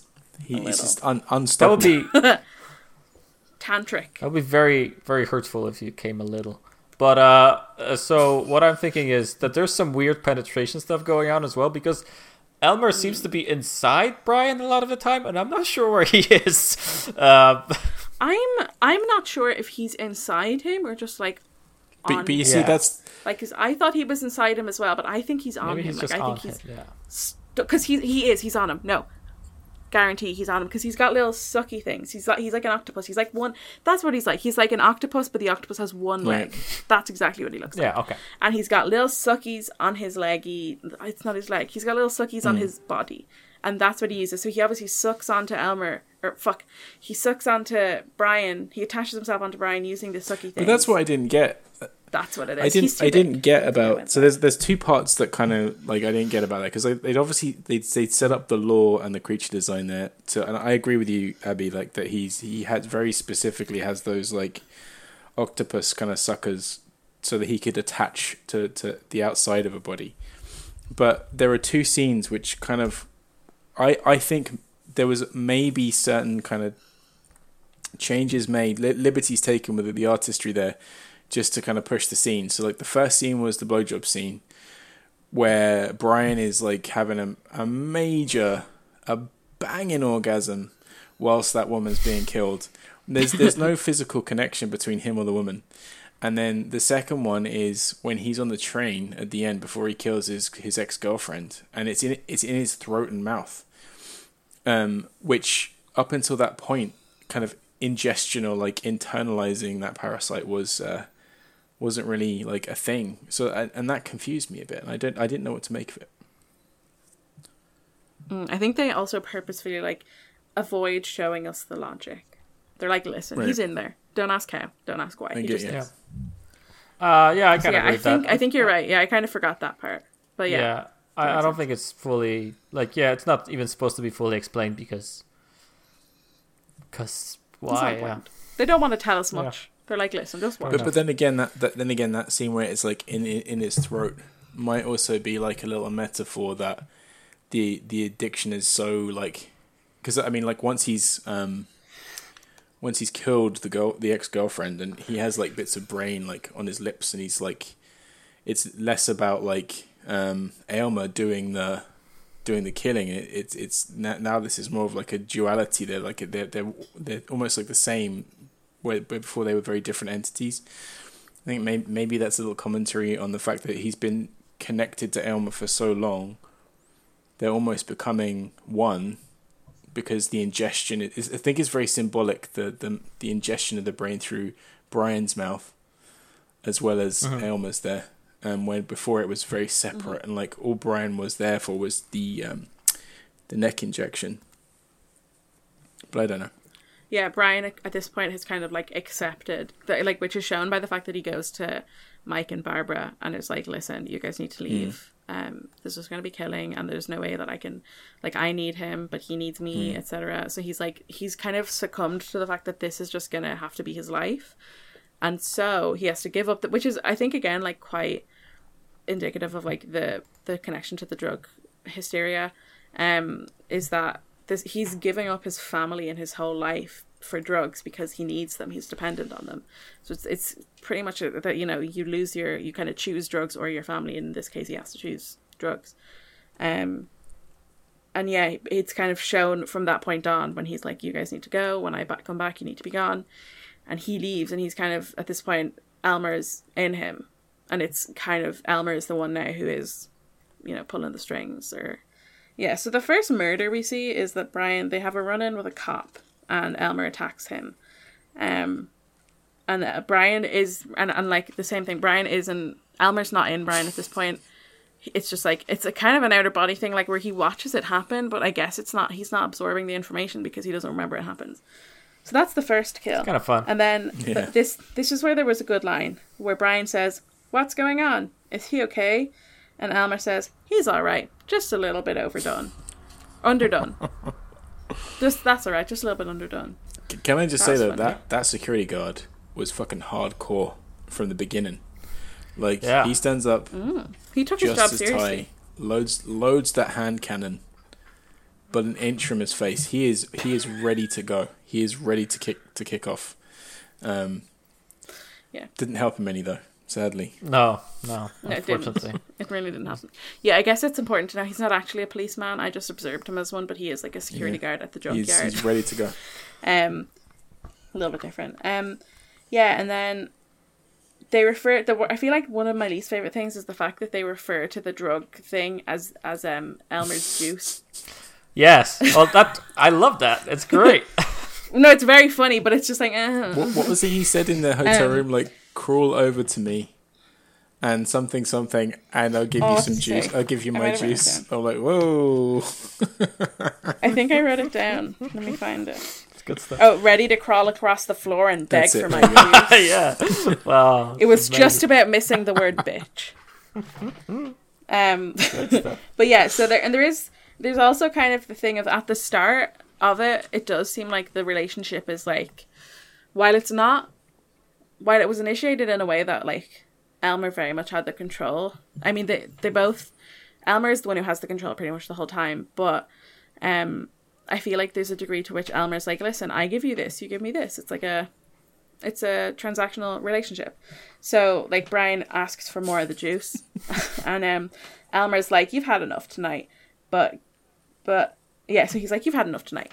So he's like rationing him. So it's not like he's completely obsessed with drugging him at first anyway, while Brian's still willing, I guess. Well, it's just a case of, like, you know, he wants to control him, so he doesn't want him to kind of get, like, you know, high all the time either, because otherwise he can't use him to kill people. So it's all about keeping it sort of, you know, balance. Yeah, but then he does eventually give in when Brian is like, please. And then it's kind of I guess it's a time jump. I don't know how long, but, like, suddenly Brian's got, like, buckets full of water all over his room, and he's got loads of locks on his door. He spends all of his time in the bath. That's awesome. I love that bath shot when he's just the bath scene, in the bath having the time of his life. I guess Elmer's giving him head at this point, or something funky's going on, because they're in the bath, and and Brian's like, yeah, I'll be in a minute, and then Elmer emerges from the water from Brian's crotch area and shoots juice everywhere. And Brian's like, oh, God, and like giggles a bit. Just your average bath time. You know, that's how we all have baths, right? He is so happy. Brian is so happy. Like, he's. This is the most heartwarming part of the film, where the relationship is just really at its. Well, this and the shower scene, but yeah, one of the two. They're in love. Yeah, and then Brian goes on a date with Barbara. To break up with her. And he hallucinates that his meatballs are brains. Now, my first thought here was, this looks like a fancy restaurant. Why are they doing meatballs? It's not that fancy. It looks like it's in a warehouse. It looks like a fancy enough restaurant. it could be in Dublin. Like He's that wearing a restaurant suit. could be in Dublin. You know, like the next themed. We've got fancy You restaurants know, in what I mean? Dublin. Like that kind of wall mural, like the kind of street vibe to it. Yeah. Like that could absolutely be a Dublin restaurant. That's true. But like, he's wearing a suit. Who in their right mind would wear a suit that has a white shirt and get spaghetti and meatballs? You're asking for Somebody maybe pretty high on some kind of drug or something like that. They both get They do meatballs. both though. get yeah. Yeah, that's true. Why would you? There were some puzzling bits about that, actually. Because he wears that suit That was for the whole honestly movie. like the thing that made me question things the most was the meatballs. Doesn't he wear that suit for the whole movie? That's Like he was wearing it.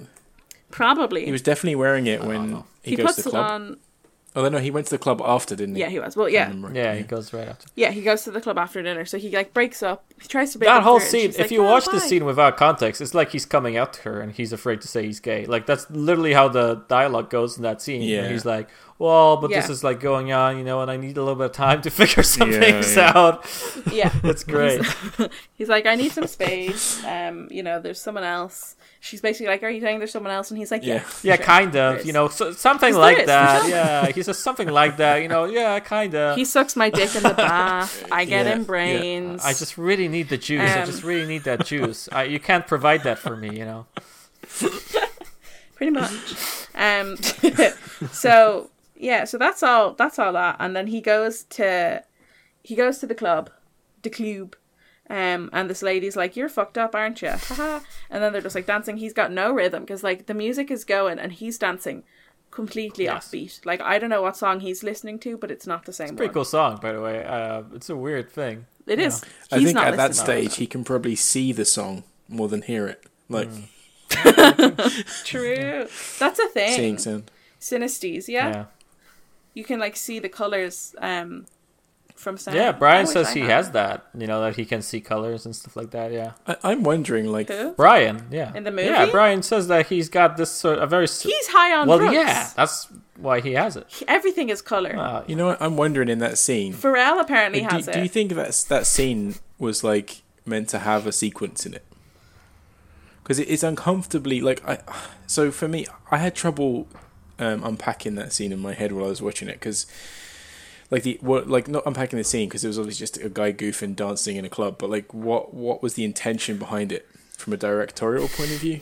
What were you trying Well, to convey? that's the point. Like, he has a date with his girlfriend, right? Right. And he kind of breaks it off with her. So he kind of succumbs to that kind of lifestyle, right? So we have the club scene where he kind of goes full crazy and he kind of starts doing it. And then it results in the most grisly scene of the film, like the most like really horrific kind of act of violence that's supposed to make you feel uncomfortable, even though it's, we'll talk about it. And then it goes to the drunk, outside, right? So I think in the mind, like, of the logic of the film, it's just like, that drug film kind of thing of you go up and up and up and then you go down. Okay. Yeah. So this is the up.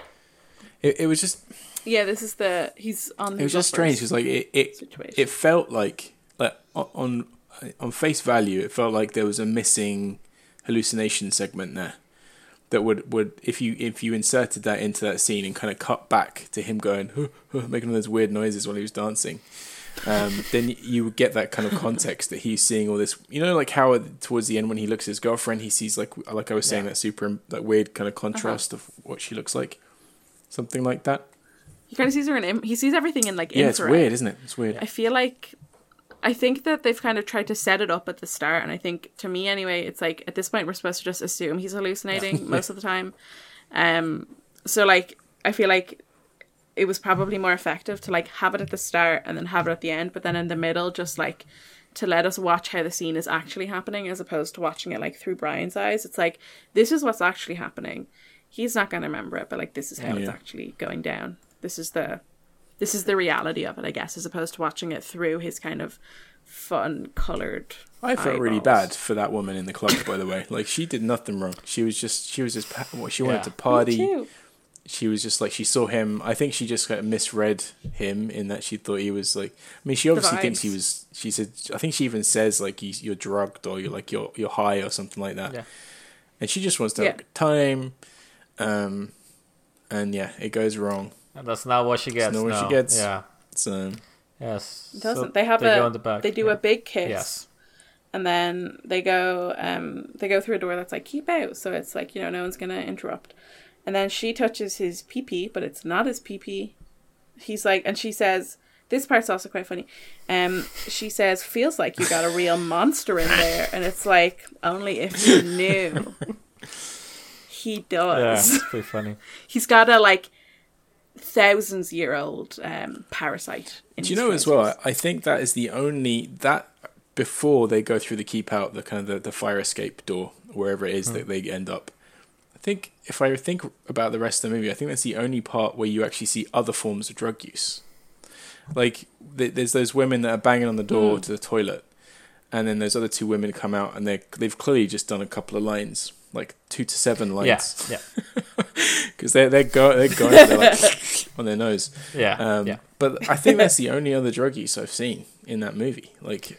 Yeah. Which is interesting. And it shows us the contrast of Well, it. it's just that kind of environment, right? It's building the world and kind of building that time. And, Frank loves the seedy kind of, city landscape. I love love that. it. I think that for me is one of the biggest, like I was saying, biggest merits was that kind of seedy, kind of grimy cityscape. Just so good.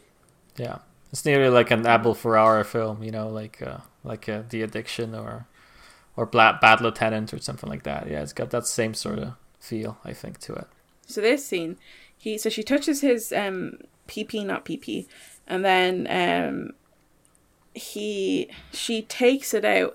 Does she take it? I don't really know what she does. I can't remember. She kind of unzips, I think. She unzips, and then it just like comes out, and we just get the side view, and it looks like a penis. Yeah. Like now, when a penis that you would probably see in like a hentai, so it's like not a human penis, but it is veiny, a penis looking. It's just it's just like a really angry dildo. Yeah, it's a shot from a porno film. Like it really looks like it's from 100%. A porn. So because it's like from the side. I wrote at this. Yeah. I just wrote the film has become porn. Absolutely. Yeah, it looks porny. Yeah, definitely. And she. But it's like I guess it got away with it because it's not a penis. It got away with what?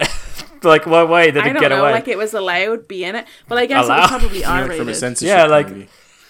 But I feel like I get this could have been an X and they would not care about it, honestly. Probably. Yeah, I suppose because I was gonna say, I feel like there's like NC-17, isn't there? Yeah. Like because isn't Yeah, but NC-17 only applies to like it's like people don't want to get NC-17s because they want to wide release the films, and a lot of cinemas will not play those. But that's what I mean. Surely this would have been NC-17. But I don't know. Like, what's that film called? Narcolepsy, Nymphomaniac. Is Nymphomaniac not NC-17? I feel listen, like it is. Nymphomaniac has actual penises in it, and actual penetration, and real sex, which this is not in any way. Ew. This is not real sex. By the way. Real sex. Ooh. Sex is yucky. Disgusting. Shia LaBeouf is one of the people that has real sex in this film. I think it's really him because it's kind of hard. Like, if I remember the shot correctly, it's kind of hard to get a double for the kind of shot where Shia LaBeouf is having sex. So I'm pretty sure it's his penis. That seems like the kind of thing he would do. Yeah, I'm pretty sure it's pretty true. Very Shia. But yeah, so Elmer like goes into the lady's mouth. Yeah. Which I don't get, by the way. She's very much not into it. Obviously, I don't get it. You don't get it. So well, yeah. It's a joke. It's a. What do you mean? It's just supposed to be shocking. I don't think it's supposed to make much sense, honestly. I suppose he would go through her soft palate, and then come at the brain from sort of underneath. Yeah, as opposed I to, guess so. Yeah. I don't know. I think about the science of it too much. Could you not go through the? Could you not go through the? I also don't understand science, but could you not go through like the nasal passages, like because you can get to the nasal passages through the back of your throat. So see, that's the thing. That would have to be like at an angle, though, right? I love creature design. He's a worm. That's he could make mean. angles. Yeah, but not in this. Like, but I don't know. Honestly, I think for me, like I like to theory craft, and I think especially if you look at like 80s and 90s or early 90s films when kind of creature design was very creative and it was very there was a very very good process around how these kind of things, these monsters and aliens and things were created, and you can actually like talk quite in depth around like the anatomy of them and like the purpose of the function. Everything was functional. Like there was like nothing on, like, for example, a xenomorph. Like, there's the xenomorph in the Alien franchise. There's a functionality to how it's built and how it's artistically created. And I think for me, I think probably I did this wrong. I think when I was watching this film, I was trying to look at Aylmer and figure out, like, anatomically and from a creature design point of view, like, how functional would he be for his purpose within this movie scape. And I think that's where I think a lot of people would be like, oh, it's kind of like a blowjob metaphor, like it's kind of going into her mouth and it's trying to get something from, her brain, a part of her brain. In my mind, I'm like, well, how would that actually work? Like, how would he be able to? Is he opposable enough? Like, and then I would start thinking about, like, what is the interior of his, like, mouth area? Like, would that be functional enough to be able to do that? But I shouldn't be doing that, right? Because this isn't that kind of movie. So. Well, yeah, I don't think the film is really trying to think about that. I think the film is, this is like an exploitation moment. Right. This is supposed to kind of be like punching you in the face a little bit. Yeah. It's a very grim joke. And any way you look at it, I don't think the motion that they're doing in this makes much sense in any way. Because she keeps going back and forth, and it's weird. This scene takes a long time. It does. It's a lot longer than you would expect it to be, just to kind of hammer in to your mind that it's happening, I guess, so that you can't just forget about it.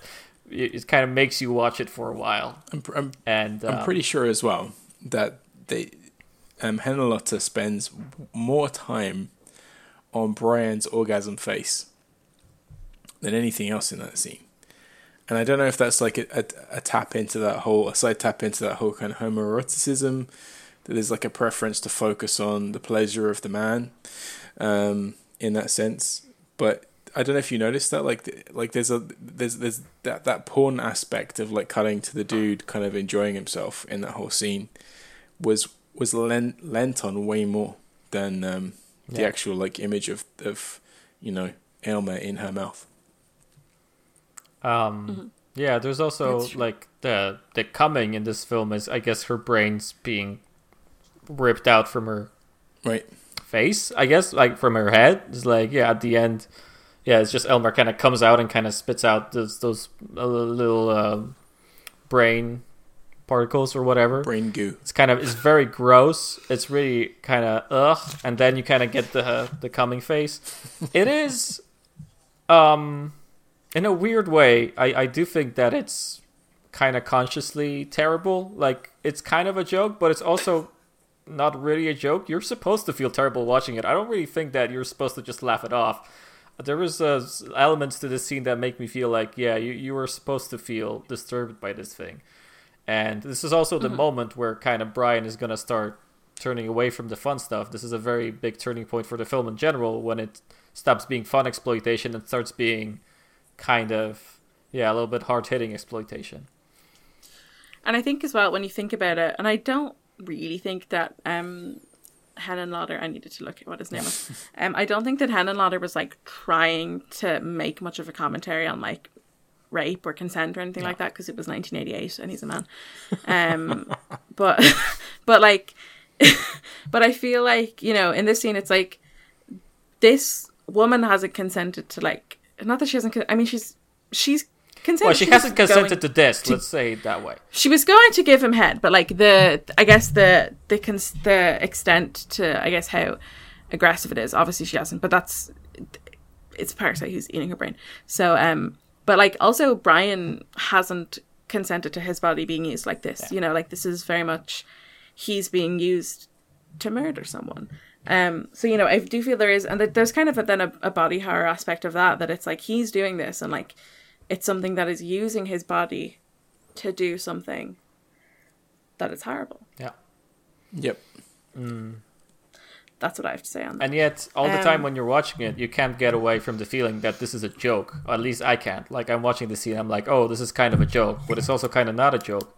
I think that's part of the unpleasantness of it is...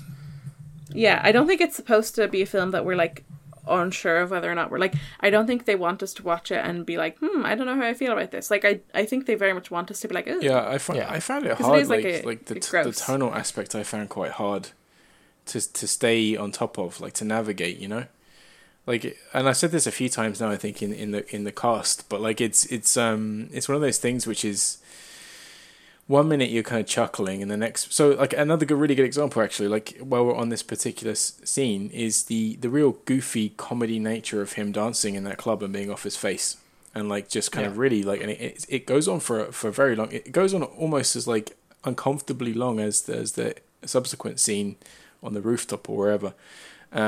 But the kind of juxtaposition of that, like you look at how kind of silly and goofy that is intentionally being, compared with like that pretty shocking, like blowjob-esque brain extraction scene, I guess you could summarize it as, and I think that's a perfect example for me to try and, I find it very hard to like mentally navigate while I was watching it for the first time. I think it's, like I said, I think giving this a second pass, I'm going to see this film in a very different way, because I know what to expect. I understand the geography of it.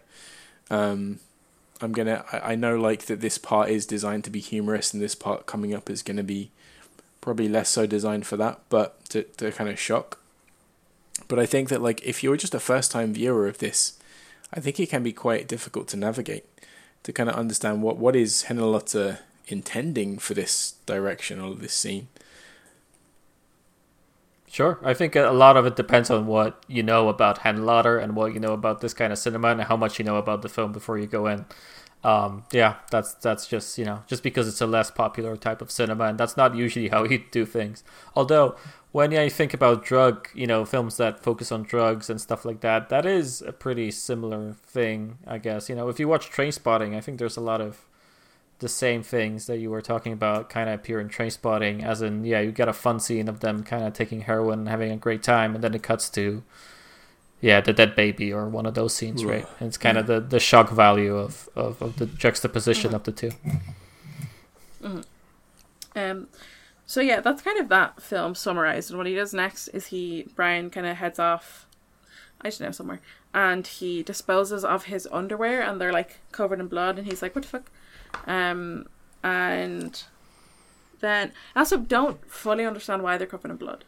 Yeah, because Elmer takes the brains and he comes back to his underwear, so I guess it splashes around his underwear. Oh no, he but it's also a very gay. Well, it's also a very gay thing for some reason to be like.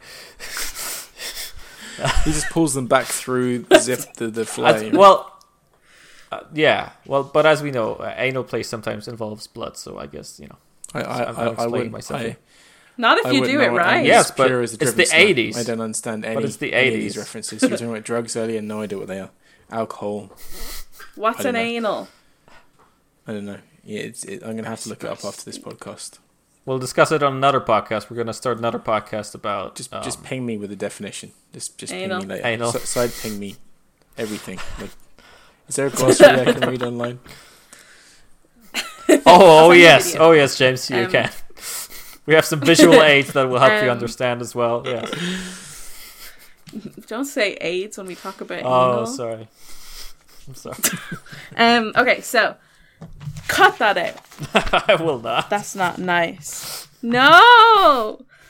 He disposes of his underwear, and then the lad from the building who owns Elmer comes down.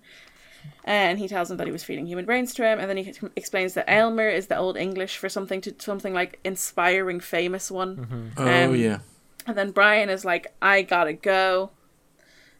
He packs his shit, and he's like, I gotta go. He tells them he's gotta go. And then then they go to he goes to the hotel, and Elmer's like, they kept me weak with animal brains, so I left them. And then Brian's like, all I remember is feeling something sticky in my pants and finding them covered in blood. We've all been there. And then he's like, yeah. And then Elmer's like, whatever. And then he's like, and Brian is like, when it comes to blood in my underwear, I want to know how it got there. And I wrote, me on my first period. But that's not true, because I had been well educated. But isn't that also the first time where he's like, oh shit, I've had, like, when you actually as the viewer realize that he doesn't know what he's doing. Yeah, that's basically that time. Yeah. From that to that point, we kind of, I think, are under the impression that he is complicit. Right. That he's under the influence, but he is complicit. But turns out he's not. What did you think of that scene? So then, when not that bit, but like when Mr. Ackerman comes out of the archway and starts hitting us with the law. I like that guy. How do you get rid of him? I like his overacting. He's very devoted to the cause of this film. Yeah, he is. He is. He's like, this is my breakthrough role. Yeah. It's like they didn't tell him about the rest of the film, so he was like, this is my breakthrough role. It's gonna be so good. I appreciate that. I appreciate it. Yeah, no, that was good. But alright. how did he? I've forgotten because that film or that scene and the scene later on, in my brain, mold into one. How did he get rid of him? Because he was just like, give me back. Oh, there's a little give him back fight, to me. isn't there? Was Brian just like no? And he He was starts. like, He starts okay. on one end of the You can set. keep him then. He comes out of this black archway, this darkened archway, and then he starts giving him for this slow walk towards Brian, and he's giving him this like majorly backfilled historical lore of Aylmer. Yeah. And he Yeah. like from like Very long, yeah. back to like ancient times, and then when he gets to him, there's a little altercation. He grabs Brian's arm, and then Brian sort of like tussles with him a little bit, which ends up with Mr. Ackerman on the floor, and then Brian running away. That's pretty much the gist of it. But you can all. Yeah. I think another thing that's established in that scene is the effect that not having Aylmer's juice being pushed into you has, if you, in terms of an absence of it, like if you don't have it for very long, and because Ackerman starts to look papery, his skin looks papery. He looks like his teeth are starting to go. He looks more almost like a zombie at that point. Yeah. Yeah, I get the impression, and then from the later film or from the later scene, I feel like it's kind of solidified where it's like, I think from the perspective of Morris and Martha, they're like using Aylmer as like a fountain of youth. Like Brian is using him for like kicks, for fun, for the kind of drug high, whatever. Whereas the couple are like using him so they can stay young. Yeah. So it's like a That's very fair, different kind of thing. Yeah, that makes sense. Because that's actually a fair point. Because when Mrs. Ackerman shows up later, she's a wrecked. Like she's Definitely. Yeah. Her hair's still dimmed screaming in though. color. Still got some of that Still residual scream. She still had it in That's great. She's still going for it. Okay, so her. You know what? We're I proud think of her. next, I think next Brian goes to the hotel, right? He tries to isolate himself and drop the juice. He tries to stop being addicted to that juice. Yeah, so he finds out about the murders, and Elmer's like, "Calm down, put me on your neck." Yeah. And then he's like, "You're mine now, Brian. I own you." And Brian then he's like going through withdrawal. He's like vomiting. That's a very Train Spotting like scene. Very good as well. I think very well done. But yeah, it's very much like a real drug withdrawal. It's honestly like, I think that scene, I mentioned it a few times now, but it's honestly one of my favorite scenes of the movie. I'm very distracted by Abby right now. Abby's distracting me. She's got the that scene with the withdrawal also has one of my favorite effects, because when he drops his ear and blood starts spilling out of it, like it's very obvious how they did it, but it still looks really cool to me. Yeah, it's really well done as well. And it also, for me, like it was the point where I started to really take notice of color use as well. Yeah. And I'd have to go back and watch it again, but it feels like blue and maybe pink, those two colors seem to be very prevalent whenever something like Aylmer related happens. Well, blue is kind of the color most of the time anyway. It's a very blue film in general. It uses the blue nearly all of the time. But mostly the blue is kind of related to the juice because the juice is blue. Right. So all of the hallucinations kind of incorporate blue, and also very bright white. Very bright lights and whites is supposed to be something that Brian sees a lot. So it's kind of along those lines. But this film has an aesthetic, which is interesting for that kind of film. Because most of those films, I love John Waters, but every John Waters film looks the same. They don't have an aesthetic. Just feel like, the whole thing with where he has the like nightmare, I guess, of his like ear falling off, that was like, for me, very much like resonating in terms of when you have a nightmare that's so visceral.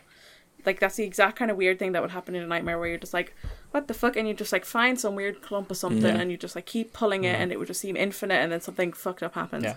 And it's like, so, because it's so like, there's no way to describe or like define what exactly is happening, but it's like, ugh. Yeah. It doesn't make you comfy. It's also a very 80s body horror thing, I think. That's something that's like, yeah, you could see in The Fly, and you see very similar things in The Fly and stuff like that. Just this kind of gross thing that happens to your body. Very over the top thing that's kind of that you can relate to on a very, like, I think very subconscious level. Is something that's kind of icky. Yeah, it's like I've never pulled something out of my ear to that extent, but I understand. It's funny, like parasitical horror is something which I think would be I'd actually like to see a proper resurgence of. I think that's an interesting element of horror, especially horror especially parasite kind of horror which changes your kind of thought process and how in control you are of your own faculties. Kind of Body Snatchers style, but I think Body Snatchers was slightly different because it was more like, pod person copies of you, but same concept. When was the last Body Snatchers film? I think that was like 10 years ago? Yesterday. No, okay. It was yesterday. The last one was called Invasion with Nicole Kidman. Have you guys seen that? That was pretty bad. No, I've only seen the first one. You mean the Donald Glover one? They make one every 20 years. So. I watched the Donald Glover one. Is a classic. Like the Donald Glover Body Snatchers movie. It's just the Donald Sutherland, not the Donald Glover one. I was like 100% see that. I would love to see that, but I'm too old for this shit. Like not Lethal Weapon, Donald Glover. Donald Pleasance. No. Oh my god, I said Donald Pleasance there. Donald Sutherland. Donald It's because we were thinking about John Carpenter, and now I'm thinking of all the Donalds. There's so many Donalds. Why? There's a few, yeah. This is the Sutherland. Yeah, this is Donald Sutherland, and Jeff Goldblum is in it as well. It's a pretty good. That film's excellent. The only other Body Snatchers movie that I can actually recall, it was a Forrest Whitaker one. And I don't know if it was designed to be like a sequel, but it was a 90s one. Oh, yeah. It was actually you're talking about Body Snatchers, the Ferrara one. Yeah. I think Forrest Whitaker's in this Which I really enjoyed. Yeah, so they did one in the 50s, they did one in the 70s, they did one in the 90s, and then they did Invasion somewhere in the 2000s. So, yeah, basically every 20 years, so we should get one soon. Yeah, I just want more parasite horror, because I think it's so interesting, because you could do so much with it as well, as a horror trope. Parasites are scary because I feel like there's something really unknown about parasites in general, where it's like they're just these things and they just happen and they could fuck you up. They fuck everything. There was actually a film last year that I just thought of that was kind of Body Snatchers, kind of like that. It was called Little Joe. It was about plants, like plants controlling you. It wasn't very good, but it was kind of interesting. Sometimes the premise can often like overwrite my like whether I should enjoy a film or not. Like if the premise is often really good in those kind of movies, even if the acting is shit or there are various elements of it which aren't so good, the premise will win out for me, because especially if it's an relatively unused one, that becomes like a source of fascination for me. So I get that. Yeah. I feel like for me it just ends in disappointment when that kind of thing happens, because I'm like, I really liked the premise and you didn't do it well. And now I'm disappointed because I'm craving like a good portrayal of the premise. But I get that it's one of those things where you're like, I like that you introduced this premise to my brain. Yeah. And I hope that someone else takes it and makes it good. I think kind of cinema is littered with those over the last maybe 10, 20 years, where a few shitty versions of something come out and then someone does a really amazing kind of definitive version. And in some ways that's kind of bad because no one makes anything else after that, because that's considered to be like the benchmark, the max. It's the blueprint. So let's get back to brain damage. So what happens next is Elmer's basically just he's like, Brian, just have my juice, please. He sings a song about it. It's great. He does. He starts singing. Yeah, this is the point where he says ready to crawl across the floor and beg for my juice. And then Brian's mouth starts foaming, akin to how Morris and Martha's mouths started foaming when they were withdrawing. Then Elmer is singing a song, and then basically Brian gives in, and he's kind of like, yeah, fine, whatever, I'll take the juice. And he's like, well, before you do that, I want to be fed. I am hungry. Excuse me. And then he goes to a building. No, So they go to he's a within building. the hotel. It's just a really shitty hotel. Is it in the Yeah. hotel? I was so was a weird hotel. confused at this point. I didn't know where they were. I was like, It's what's just going like on? the seediest hotel in the world, and it's just within Yeah. the hotel. Yeah. So he sees a big beefy lad showering, in I guess the communal shower that the hotel has. Yeah, that's a thing. That's actually a pretty that's a thing. I was staying in hotels, not really hotels. I don't think you'd call them a hotel in Poland, but yeah, places in Poland where you would have like communal showers like that, where you come in and have a shower with everybody. Not really. It was a place where you sleep. But Like a YMCA, maybe. yeah, Maybe it's a YMCA. I mean, we don't have YMCA's in Poland, but something like that, right? Just like very cheap places for people who are traveling usually to go from one place to another. You stay there a night or two. I guess like a hostel. Yeah, like a hostel, like a flat hostel. Yeah. But yeah, so it's like a communal shower. There's a big beefy lad showering, and he's just kind of like, hey, and they're having some kind of weird, awkward conversation, and then you kind of get the impression that Elmer's gonna get this guy, but then he just like goes through the water and goes to the bathroom where he sees the lad doing a shake, Well, and then he eats that guy's Can brain. we go back to the shower, please? I just love No. that scene. So much happens in so that the shower scene. No, That shower scene is packed with all sorts of stuff. there was too much happening. I couldn't write it Yeah, down. that's I was fine. So That's confused. okay. Everything but you need. I Everything you need. I love that scene so much. It's okay. So Brian comes into the shower, and there's a beefy guy there just having a shower. He's like, "Hey, what's up?" And Brian's like, "Hey," because he's all fucked up. And he starts kind of undressing, but he's kind of awkward. And the dude is also kind of awkward. He's like, "Oh, don't worry. Nobody's gonna like bother you here. It's all good." He's very sweet. He's a very nice sweet, dude. buff dude. He's just a nice guy. He's really nice. He's a nice beefy Just boy. normal, kind of like the opposite of what you would expect in this film at this moment. You'd be like, oh, he goes into this hotel and so seedy and terrible. But no, this guy's just a dude. He's just like having a shower, and he's like, hey, listen, it's all good. Don't be scared, because he thinks that Brian is awkward because they're gonna be naked in the shower and it's awkward. So he tries to be normal about it. Be like, hey, don't worry about it. It's all good. It's very sweet. Yeah, I don't know. It's I like agree. at this moment in the film, I'm like, oh, that's so nice. Yeah, he's a nice boy. And then there's this tension of, oh, is Elmer gonna kill him? But it doesn't happen. Yeah, it's like, it's just this scene of them being awkward with each other and Brian being really awkward and that other dude trying to navigate that situation.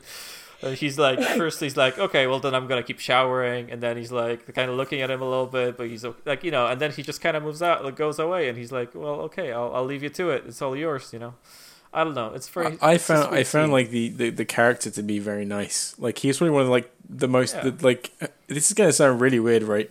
But if you take all the characters, like regardless of how much screen time or exposition they've had to introduce them, he was the nicest character of them all. There was a certain simplicity to him. Like Hinalota really enjoyed filming every like crevice of this man. That's every soapy crevice. There's definitely like a shot of the soapiness kind of going down the crack. There's a deliberate quality to the filming of this scene. Yeah. But like the guy's just a nice guy, and I think like I get the intention. Like there's a to your point, Mathieu, there's a multi-layered level of like apprehension here. Like first, you have this first layer you break through, which is like, oh shit, this guy's gonna try and take advantage of this poor young slim vampire like guy, but then that changes and you're like, oh, he's actually a nice dude, and then the next layer of apprehension, which is like, oh shit, Elmer is now gonna take this guy down. But yeah, it didn't happen. It just turned out it was the guy having a crap next door that got killed. So he eats shitty bum man instead. It's a very wholesome scene, and that's kind of what I like about Helen Lauder in general. Is that every once in a while you watch his like every one of his films has something like this happen in them, which is just like a nice thing in the middle of an exploitation film, which just kind of gives it balance. I don't know. I just watch it and it works. I don't know. It's great. And it's kind of some kind of a solace for Brian. I don't know. But then basically that happens. He eats the guy's brain, and then he's like, he goes back to his apartment, I guess. And the brother finally first the brother finally makes a move on Barbara. Yes. And Brian is listening in. Yeah. They're having really weirdly paced sex. Yeah. I'm not going to impersonate it, but like the girl's just doing these like rhythmic moans. It's not even a moan. It's the kind of sound I feel like you make when you're not having a great time, but you don't know what else to 100%. do. So you're just like, I guess I'll just make these sounds. Yeah. Those two people, they are clearly not attracted to each other, and it's very, very obvious. And they don't want to be. They're not having good sex. They don't want to be close to each other in any way. So this scene, the worst thing about it is it also takes a while, and that sex is awkward. Yeah, it's very awkward sex. It's like they recorded one moan. Yes. Yeah. And she was like, I can't do it anymore. Yeah. And they're like, okay, we'll just put this also, up. their position is kind of weird. It kind of feels like he's doing a Tommy Wiseau. Oh my God, yes. But I think he's going into her leg. Oh my God, yes. This is it. This is yes, this is a microcosm of everything in terms of like just how the relationships are those kind of like, you know, couple related relationships are written in this movie, in terms of just like, this is someone who doesn't have experience with writing or choreographing some of this stuff, and like it's the same with Tommy Wiseau. It's like an approximation of a thing that is executed in a clumsy way, like everything, like it, and again the same thing I was saying before, that juxtaposition, that contradiction of tone. So you have like Brian in the other room, this insanely tragic situation for Brian, a very well paced and filmed, and then you have this utterly clumsy, bizarre kind of like sex scene, which is like, where is that thing where is it being inserted? Like, you know. Yeah, your logical approach is having a lot of issues right now. Yeah. Yeah, you're just like, where's the penis? Where'd he put it? Is it just a pillow, like haphazardly? It's a good question. It's a good question to ask yourself, you know. But not for the podcast. Where'd he put it? Yeah, just in general. So there's a bad sex also, scene. those are not pillows. That's a reference. Sorry. Do you get that? Those aren't pillows. Planes, trains, and automobiles. Amazing movie. Alright, okay. Yeah, so they're doing that, and then through the wall, Brian can hear them, and what looks like a boner happens, but is actually just Elmer being like, "Hello, I hear activity." Hilarious. I thought it was very funny. I'm sorry. No, yeah, it was funny. It was quite funny because it looked like he was aroused. And then he injects Brian. Brian, I guess, comes again. And then he hallucinates eating Barbara's brain, but like in a threesome-like manner. Yeah, that's a great scene, actually. I thought that was really weird. I think that Henlotter wanted to go a bit further with that. I think he chickened out. That scene... That scene was gonna. There was gonna be an elaboration on that threesome dynamic, but if you look, it there's an abrupt cut, and it also just switches. Like the brother kind of like is there, and it's very deliberately set up to be like a threesome, and then the brother kind of just vanishes, and then he has the Yeah. So I don't know. Yeah. I think I think you might be right about this, It's and true. probably maybe he would have done it a bit differently later on in his career. But this is his second film, so yeah for sure. Yeah, I wasn't. I didn't mean it in terms of like a criticism. It's just one of those things where it seemed to be quite. There seemed to be some missing components, or some kind of like quick pivot during the time of filming or writing that was like, oh, actually, like this is turning into something else. Yeah, I think it worked though. Interesting idea for sure. Like, I don't know, like kind of stuck with me a little bit. Yeah, like it's got a nearly like a Cronenberg thing to it in terms of the vision and the sexuality, just being very animalistic. Anyways, so anyways, he has that vision, and then they finish the sex, and he comes out and sees them, and they're like, oh, and yeah, we talked about it basically. Yeah, right. So he's basically like, guys, we need to get away from me. Like, just get away from me. He doesn't mention the sex, and he runs away. Right. Yeah, they're basically like, look, this, like, Barbara's like, this isn't what you look like, and Brian's like, people are dying, Barbara. Bob. I don't care. You need to get out. So Barbara, like the dumb bitch she is, follows him after he's just warned her that he's like on a murder rampage, I guess. Well, that, she really cares about him. She's she's a dumb bitch. Yes, if a guy came to me and said, listen, get away from me, I am killing people, you're gonna die. People have died. Yeah. I would say, okay. I don't think she really believes him, fair. at this point, but yeah, okay, yeah. Why not? He's been acting weird. But yeah, so she follows him onto the subway, and basically every time Barbara looks away, Brian has like a little Aylmer burp. Yeah. The kind of Aylmer kind of comes out. Pops out of his mouth. Yeah. And then... So this is where the basket case thing happens. And he didn't get that. Yeah, I understand. Yeah, it's a reference to Basket Case, where a guy with a basket goes around. It's a wonderful film, and everybody asks him, "What's in the basket?" And I'm not gonna say what's in the basket, but there's definitely a parallel between those two characters, and it's kind of fun because this guy comes in with the basket, and he looks at Brian, and he's the only guy in the train that realizes that something is off and something is wrong, and he walks away. That's because he's also has his own issues, right? So he there's sort of a connection between the two of them, and he kind of catches on to that. So it's just a fun nod to Basket Case. I thought that was awesome. Also, it was really good. He basically, Brian kisses Barbara, but just like, and we know what's going on, but there's a kind of a thing where she's making some noises, obviously because her brain is being eaten. And we start to see like blood dripping down, etc. But I feel like everyone on the subway, I think, and because it's set in New York, it looks like New York, right? I think it is. It looks like New York, and I feel like it's New York vibes, where I feel like someone on the subway in New York would be like, "Yeah, this makes sense. They're having sex on the subway." Like, everybody kind of looks away. Yeah. I'll just look away. Yeah, like it's it's kind of like this is what happened. So it's funny because it is sort of a thing of, I feel like people would just accept that that's happening, and they'd be like, yeah, fine, whatever. They wouldn't, you're not going to look and be like, oh, he's murdering her. And then so that happens. He eats the brain, and he just kind of leaves Barbara. Just lays runs away. Lying down. It's really sad, kind of. Yeah, there's a surrender sad. to it. And there's a man. It's sad, and there's a man reading the newspaper, and the headline is just like "Killer loose in the city." I didn't pick up on that, actually. Interesting. That happens. Yeah. So Brian's a little bit of like exposition, a little bit of like extra awareness of the world. Yeah, it says something like three killed or whatever, and which is the amount that he's killed. But I also feel like, I know that you said that you feel like he's sort of surrendering to it, but I think he is still not it's still not fully Brian. Mm-hmm. So he lays her down, but it is like, I feel like at this point Aylmer has taken up his brain. So it's not like Brian being like, oh, I've just killed her. Oh, well. But he is also, there's the element of like, I feel more like it's Aylmer in his brain getting away from it and everything. So like he walks away and he knows he has to do it sneakily. Right.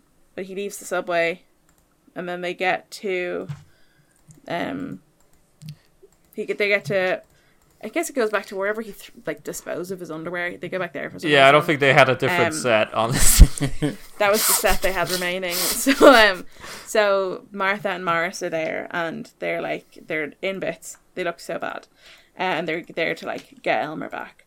And the wife takes him, and she's like, "Haha, I did it!" And then he jumps onto her brain, and he chomps chowing down.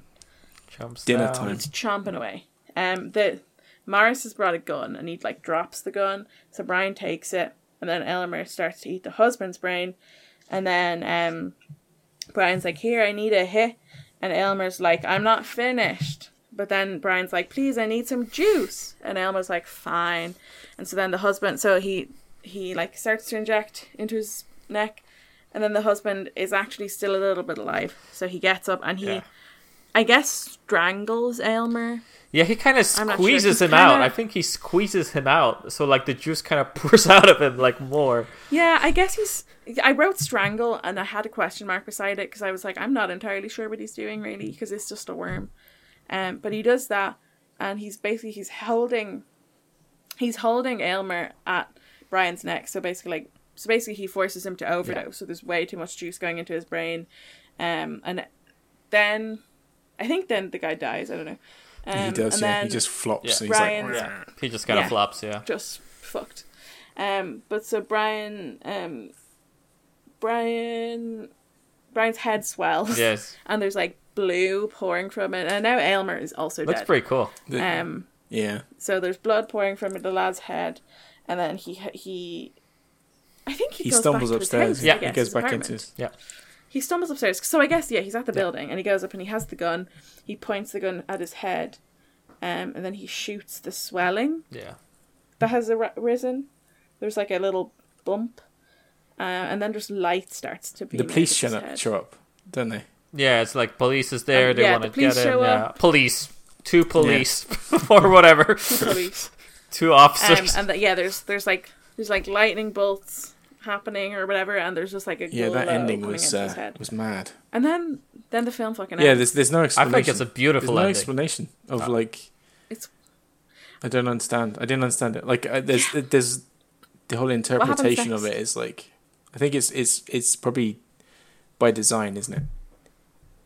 To be interpreted. I think it's just like, the only way to get out is to end this. It's like a very forceful ending, I think. I don't think it's it's just letting the thing inside out, like, forcefully. He has to shoot himself in the head in order to get it out. It's kind of like Fight Club.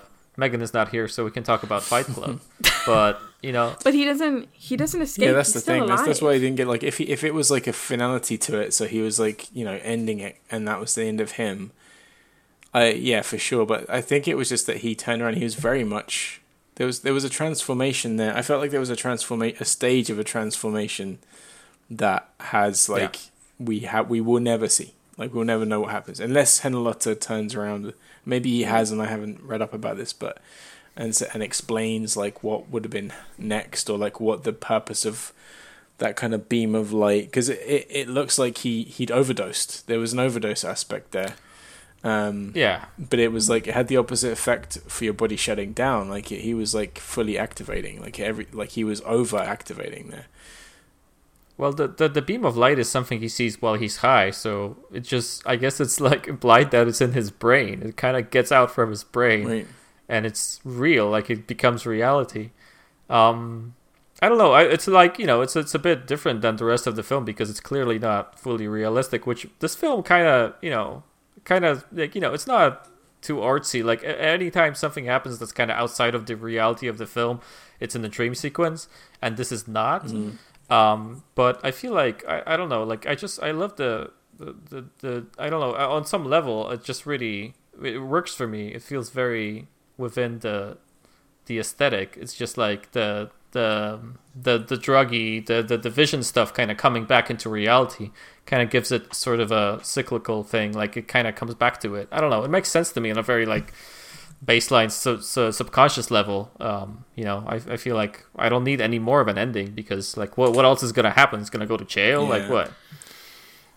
No, I get you. That's true. That makes sense. I like kind of the interpretation that like you have this kind of very internalized hallucination, which is now like being actually so powerful it's visible by other people, and that kind of light metaphor as well. I did really like the just rewinding slightly back to the train scene. Mm-hmm. I really liked how he filmed the train station and that sort of bleakness, that comforting bleakness. It reminded me a lot of there's a movie called The Warriors. And that movie, sure, obviously not horror, but like the way that was filmed, because it's pretty much like, with the exception of the end, that whole film was filmed at night, and that for me is like almost a definitive example of why I find comfort in that kind of portrayal of the city in that era of films. And I think that I actually felt Warrior vibes coming off that train station, which was actually really nice. I really enjoyed that part. Just the visuals, like. If you stripped away all of the characters and the situational stuff and just had that, location filmed, I'd be like, wow, this is lovely. You could just film that for the rest of the movie. I'd be happy. Yeah, I get that. Yeah, you're right. It's really nice. That's true. Yeah, for sure. Yeah, I love generally, like, the way he films the city is like, he's clearly from there. Like, there's something very homely about it. Like, he really knows this place and he loves it in a way, there's this. I mean, that's generally the thing I feel about Brain Damage. I just feel so much passion put into this thing. Like, I feel so much love. Like, just this guy really putting everything he has into this. Like, it's such an effort. I don't know. It warms my heart. Even though it's about drug use and all those terrible things happen, there's something so comforting to me about those exploitation films where it's clearly just somebody working so hard to make this thing work, even though they have no money and very little skill and no actors and like everything's against them, and they still do it, and it's still this good. Jesus. But I think you can do that though, right? I mean, like it's enough time has passed since it came out. Like it's a vintage movie now. Like I think you could argue that it's vintage. It has that sort of like historical aspect as well of a movie making, of a time of movie making long since gone. And I think regardless of like the themes and how they might kind of still be active in today's day and age, like I think it's okay to, see that as a comfort movie, because it's almost like a fantasy now. Like it's so old. Like it's the frame of reference is so distant from what we know. Yeah, that's true. That's true.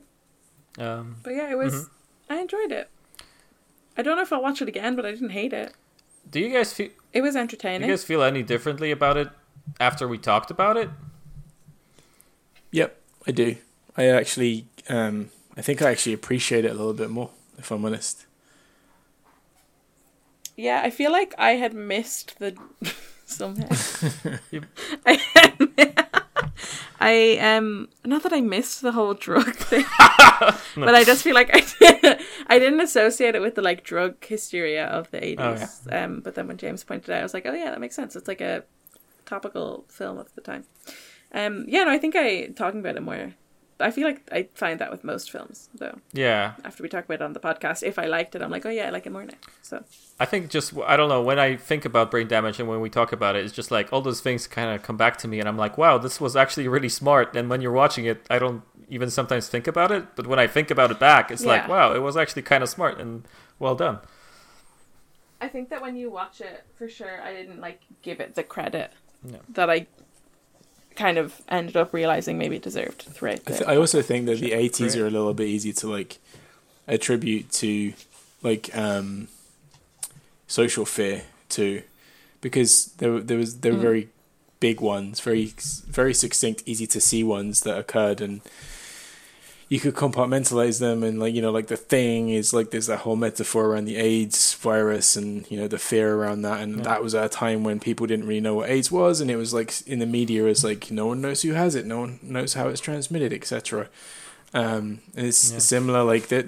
A lot of it was perpetuated by like the government and so on, and those kind of fears were like seeped into like society from there, but nowadays it's a lot harder to telegraph horror film into like social fear, because there's so much social fear like in different forms. It's a lot less simple, and we're a lot less aware of how we are as human beings in terms of what we fear and what worries us, like anxiety and all kinds of like complex social fear that is very hard just to say like, well, in like the next 5 years, like there's going to be just these 5 different types of movie, because there's actually 30 different types of social fear. And it's just become more and more complex. Like if you go back to like the 50s and like the whole like fear of atomic energy and mutations and so on, that's a super, like back then that was complex, but by today's standards that's super simple. So I just that's why I love 80s horror films, I think, because there's a simplicity to it, and it's very easy to map, like what you can. It's very easily telegraphed in the film as to like what is the reason why this theme is there, like what is it reflecting in society of the 80s. So yeah. No, I agree, and I think you're right about modern, like maybe horror films not having that much of a feeling about this, but I think that's going to change. First of all, with the perspective of time. Second of all, because we're seeing a lot of things happen right now that are, I'm sure we're going to be talking 20 years from now. Also in terms of cinematography, films that are going to be made 5 years from now are going to be with very specific fears in mind. I'm very sure about it. Yeah. The first one is the first one, maybe that's not so obvious, is something that I think is already starting happening, and that's the fear of being a minority, or like different kinds of minorities kind of coming forward with their kinds of fears. Jordan Peele doing Get Out about being a black person in America, which is a very scary thing to be. And, I think there's like a little bit going on in terms of like gay people making horror films. I'm trying to think of an example, but I can't think of right now. But I'm sure there was something, because I have it on the back of my head, whatever. But I think that's kind of something that maybe is going to be a major fear that I think is going to maybe be talked about more in modern cinema. And then obviously, the coronavirus pandemic is, it's going to come back to us in a few years when we can make films. We're going to see 50 movies about viruses in the next decade. There's gonna be so many. So it's just gonna there happen. Will be. So. I will guarantee you. I will put money, my own hard-earned cash, on this. That there will be at least one movie about an outbreak on a. Could be a zombie outbreak. Could be anything. But high concept virus outbreak on a cruise ship. 100%. That is 100% going to happen. I guarantee. Yeah, waiting for that. We already made coronavirus zombies. There was a film about coronavirus zombies that they made right before shit hit the fan. Very quickly. Oh my God. It's amazing. Have we reached a point now where it's like a reversal, where like real life is going to mimic like fears reflected in movies instead of the other way around? Oh my God, maybe. Oh my Jesus, that's the scariest thing you can think of, really. Yeah. I'm trying to find a film because I feel like there has to be some kind of a film made that's like from the perspective of like queer characters. Yeah, exactly, right? I'm nearly 100% sure. I don't know even what to Google. Like the first thing that comes into my head is Scream Queen, but that's a documentary about the actor from Nightmare on Elm Street 2 and like kind of his experience, as a gay man who went into the horror genre in the 80s and was met with a lot of hate. And kind of how that changed and how it's different now, and it's not perfect, but like it's a documentary about his life and kind of the things, and Nightmare 2 in general, which is I think for me complicated like, film. horror is best told from different perspectives, and I think that the more different demographics and kind of representation that you can get in that genre, the healthier that genre is going to be and more entertaining. Like to like. Yeah. See like a horrific situation through the lens of someone in that particular like demographic, or like from their point of view, or whatever kind of group you want to put in there, would be, I think, like phenomenal from like an experiential point of view. So I really do hope, like, if there isn't kind of like queer representation or any other representation in terms of from a creative or a directorial point of view, I'd love to see that, because I think that's gonna completely redefine horror. Honestly, like I think that if you just consider like you can get a glimpse of it with the Jordan Peele stuff, which I think is wonderful. Like horror, I think some of the most provocative and genuinely like haunting horror. Like Get Out was one of my favorite movies. Actually, I loved it. I haven't seen Us yet, but I really do want to see it. But like that kind of thing, I think is super important. I think the more different kind of representations we can get in there in the driving seat of these films, it's gonna be the whole. I personally believe that's the next era of horror. Like it's gonna be amazing. Like it's gonna be like, and people will look back on that like we look at 80s horror. So yeah, like bring it on. I can't wait. Give it to me. Just keep coming. 100%. So yeah, I mean, the more you diversify art and media, the better art becomes, because you're getting different perspectives and different viewpoints that are making things immediately better.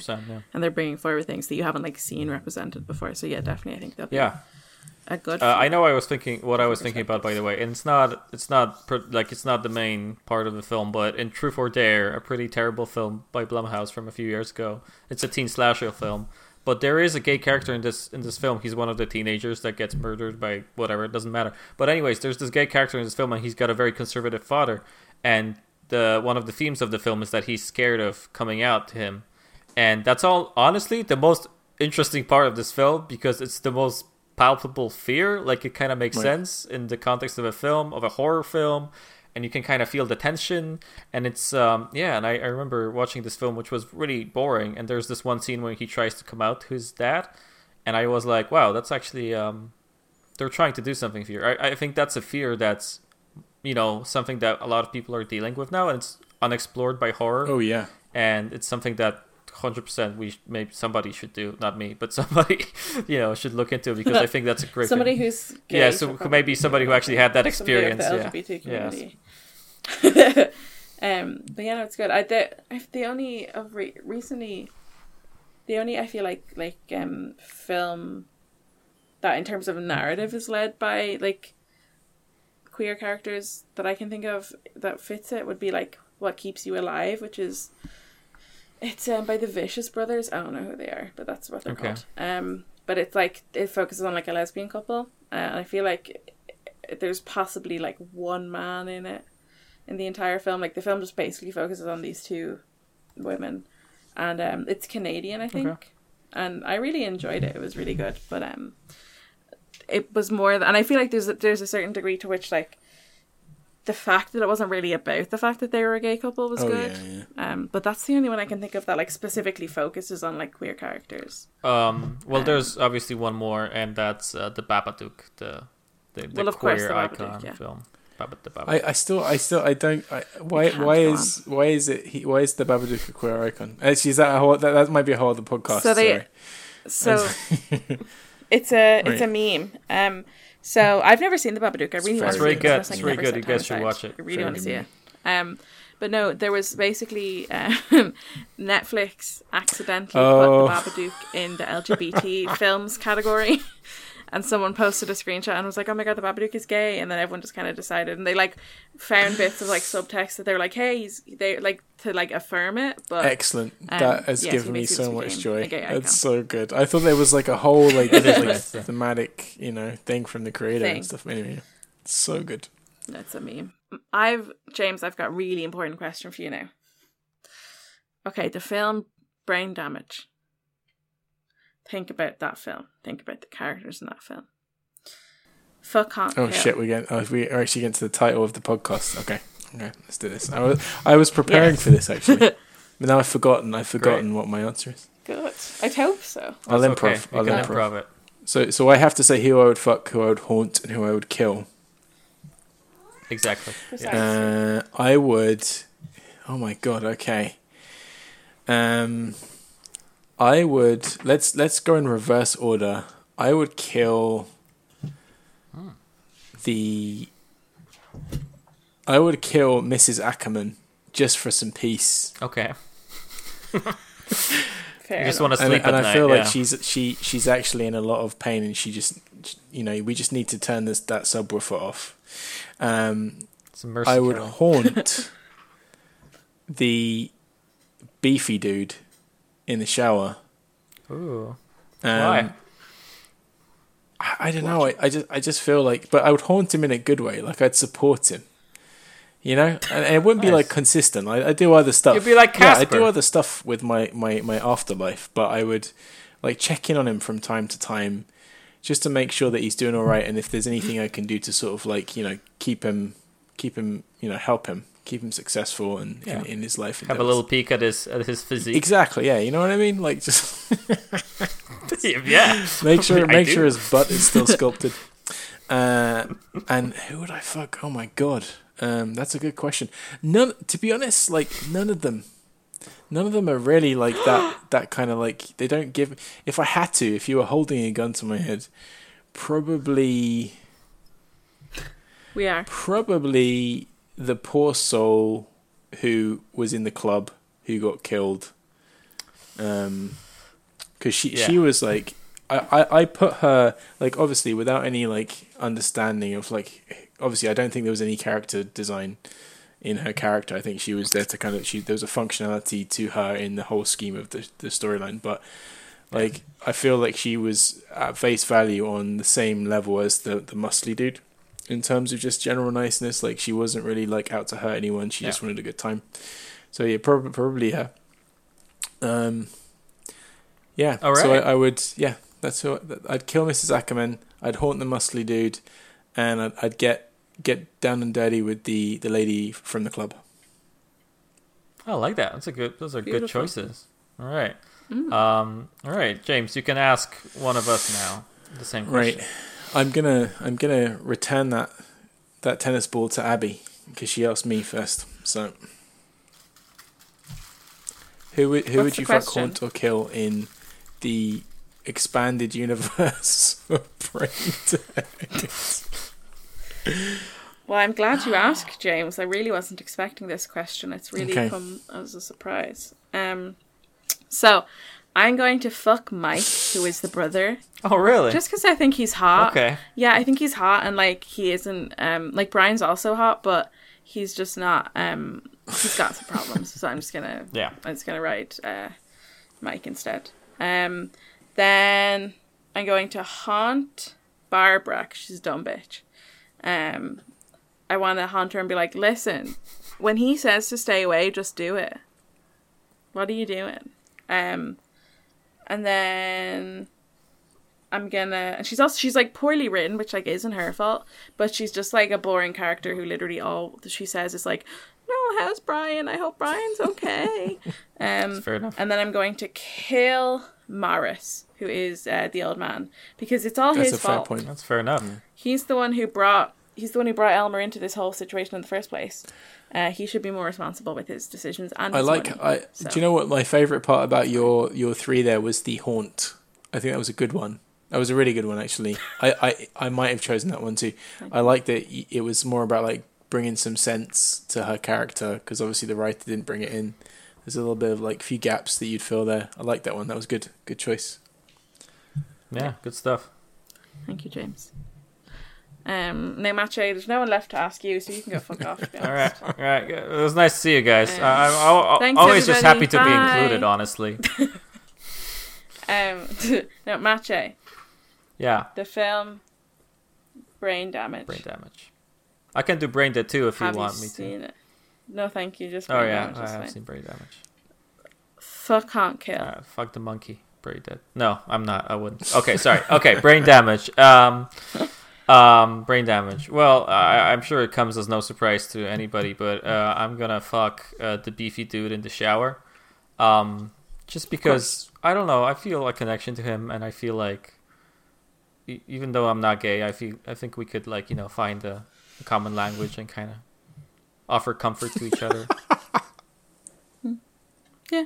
This That feels sounds good. like the podcast I'm nice. coming out on. Okay, now I'm gonna haunt. I'm gonna haunt Mark, because that dude slept with his brother's sister. Like, he has to be. His name's Mike. Yeah, Mike. What did they say? They say Mark. Yeah, Mark. Mark from Yeah. The Room. Yeah, he's kind of a little bit like Mark from The Room. He's a bit like that. He's got the same energy to him of just kind of standing there and being confused about stuff. Yeah, so I'm gonna haunt him with just visions of the thing he did to his brother, and I just want him to think about that every time. Yeah, I just think he should have this on his mind when moving forward with his life. And I'm gonna kill.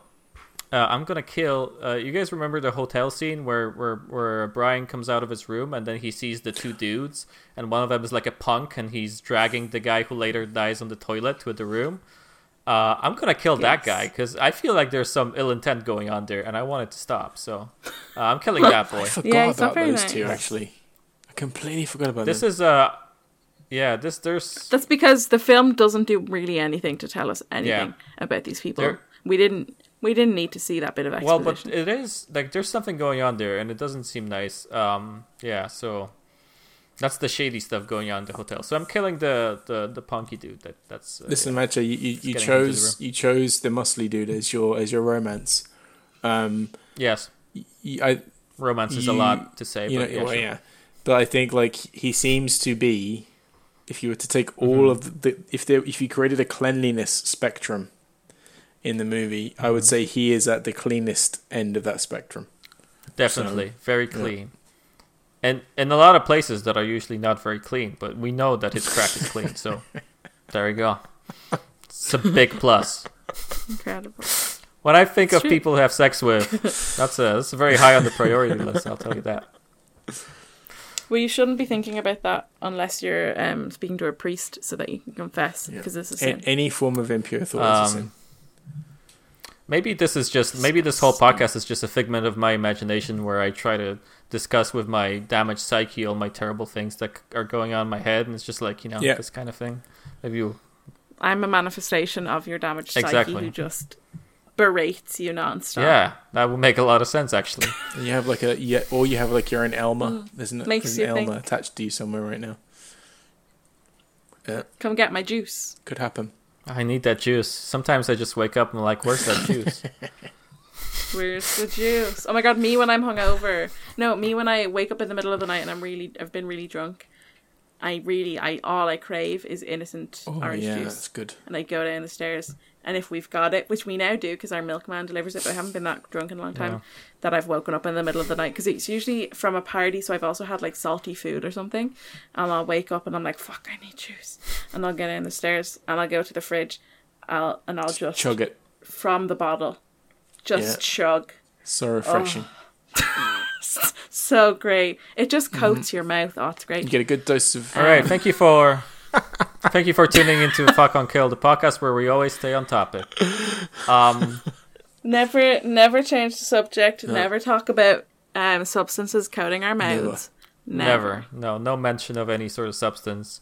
That was a good one. I enjoyed myself very much. Yeah, it was good. Thank you, James, for joining us for this. Finally, I got the chance to star in this amazing podcast. So. Yeah, thank you. It was nice to talk to you. It's been quite a while. I haven't seen you in actual. I mean, I've seen neither of you, but I've specifically not seen you. It's been exactly 38 years. Yeah. Oh, yeah, makes sense. Precisely. 38 years. Makes sense. Yes. James, so where can people find you? Where should they tune in to find you? So I'm on Twitter at Crispy Oglop. So that's crispy as in like CRISPY, Oglop as in OGLOP. I'm on Twitch at twitch.tv/Crispy Oglop. I'm very unimaginative.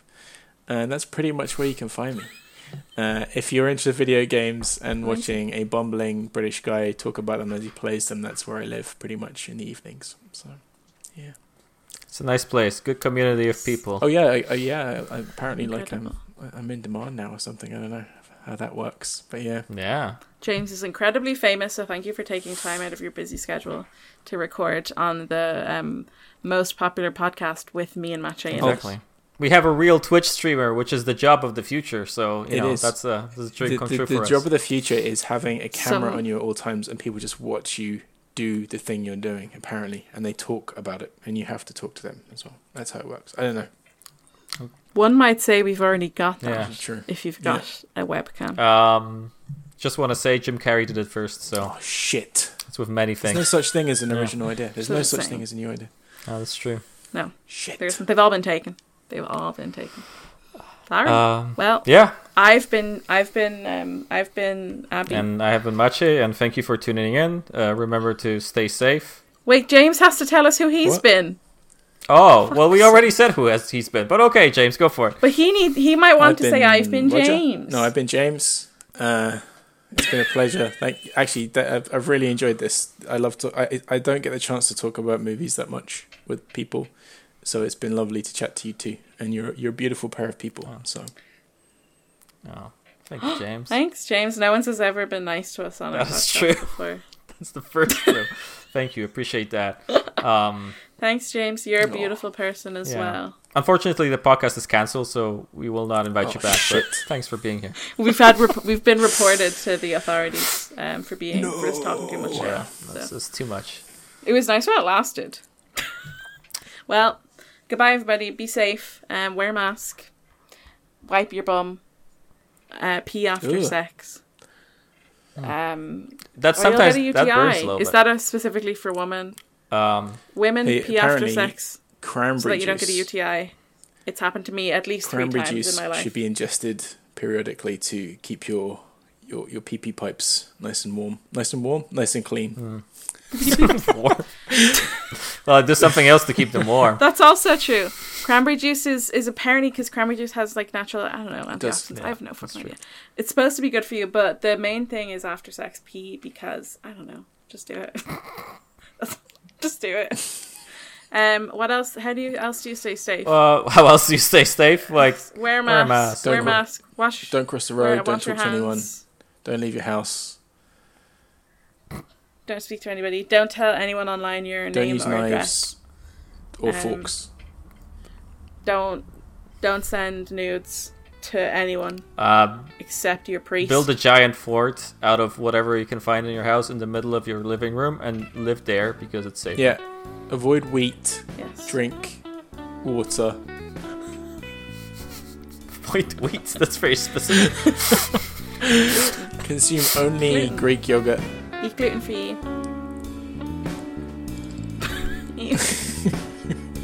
And just be a nice person. Yeah, be a nice person. Bye. Bye. See you, everybody. Bye. See you later. Don't stop recording because we have. Now we keep talking because now I'm gonna fade out.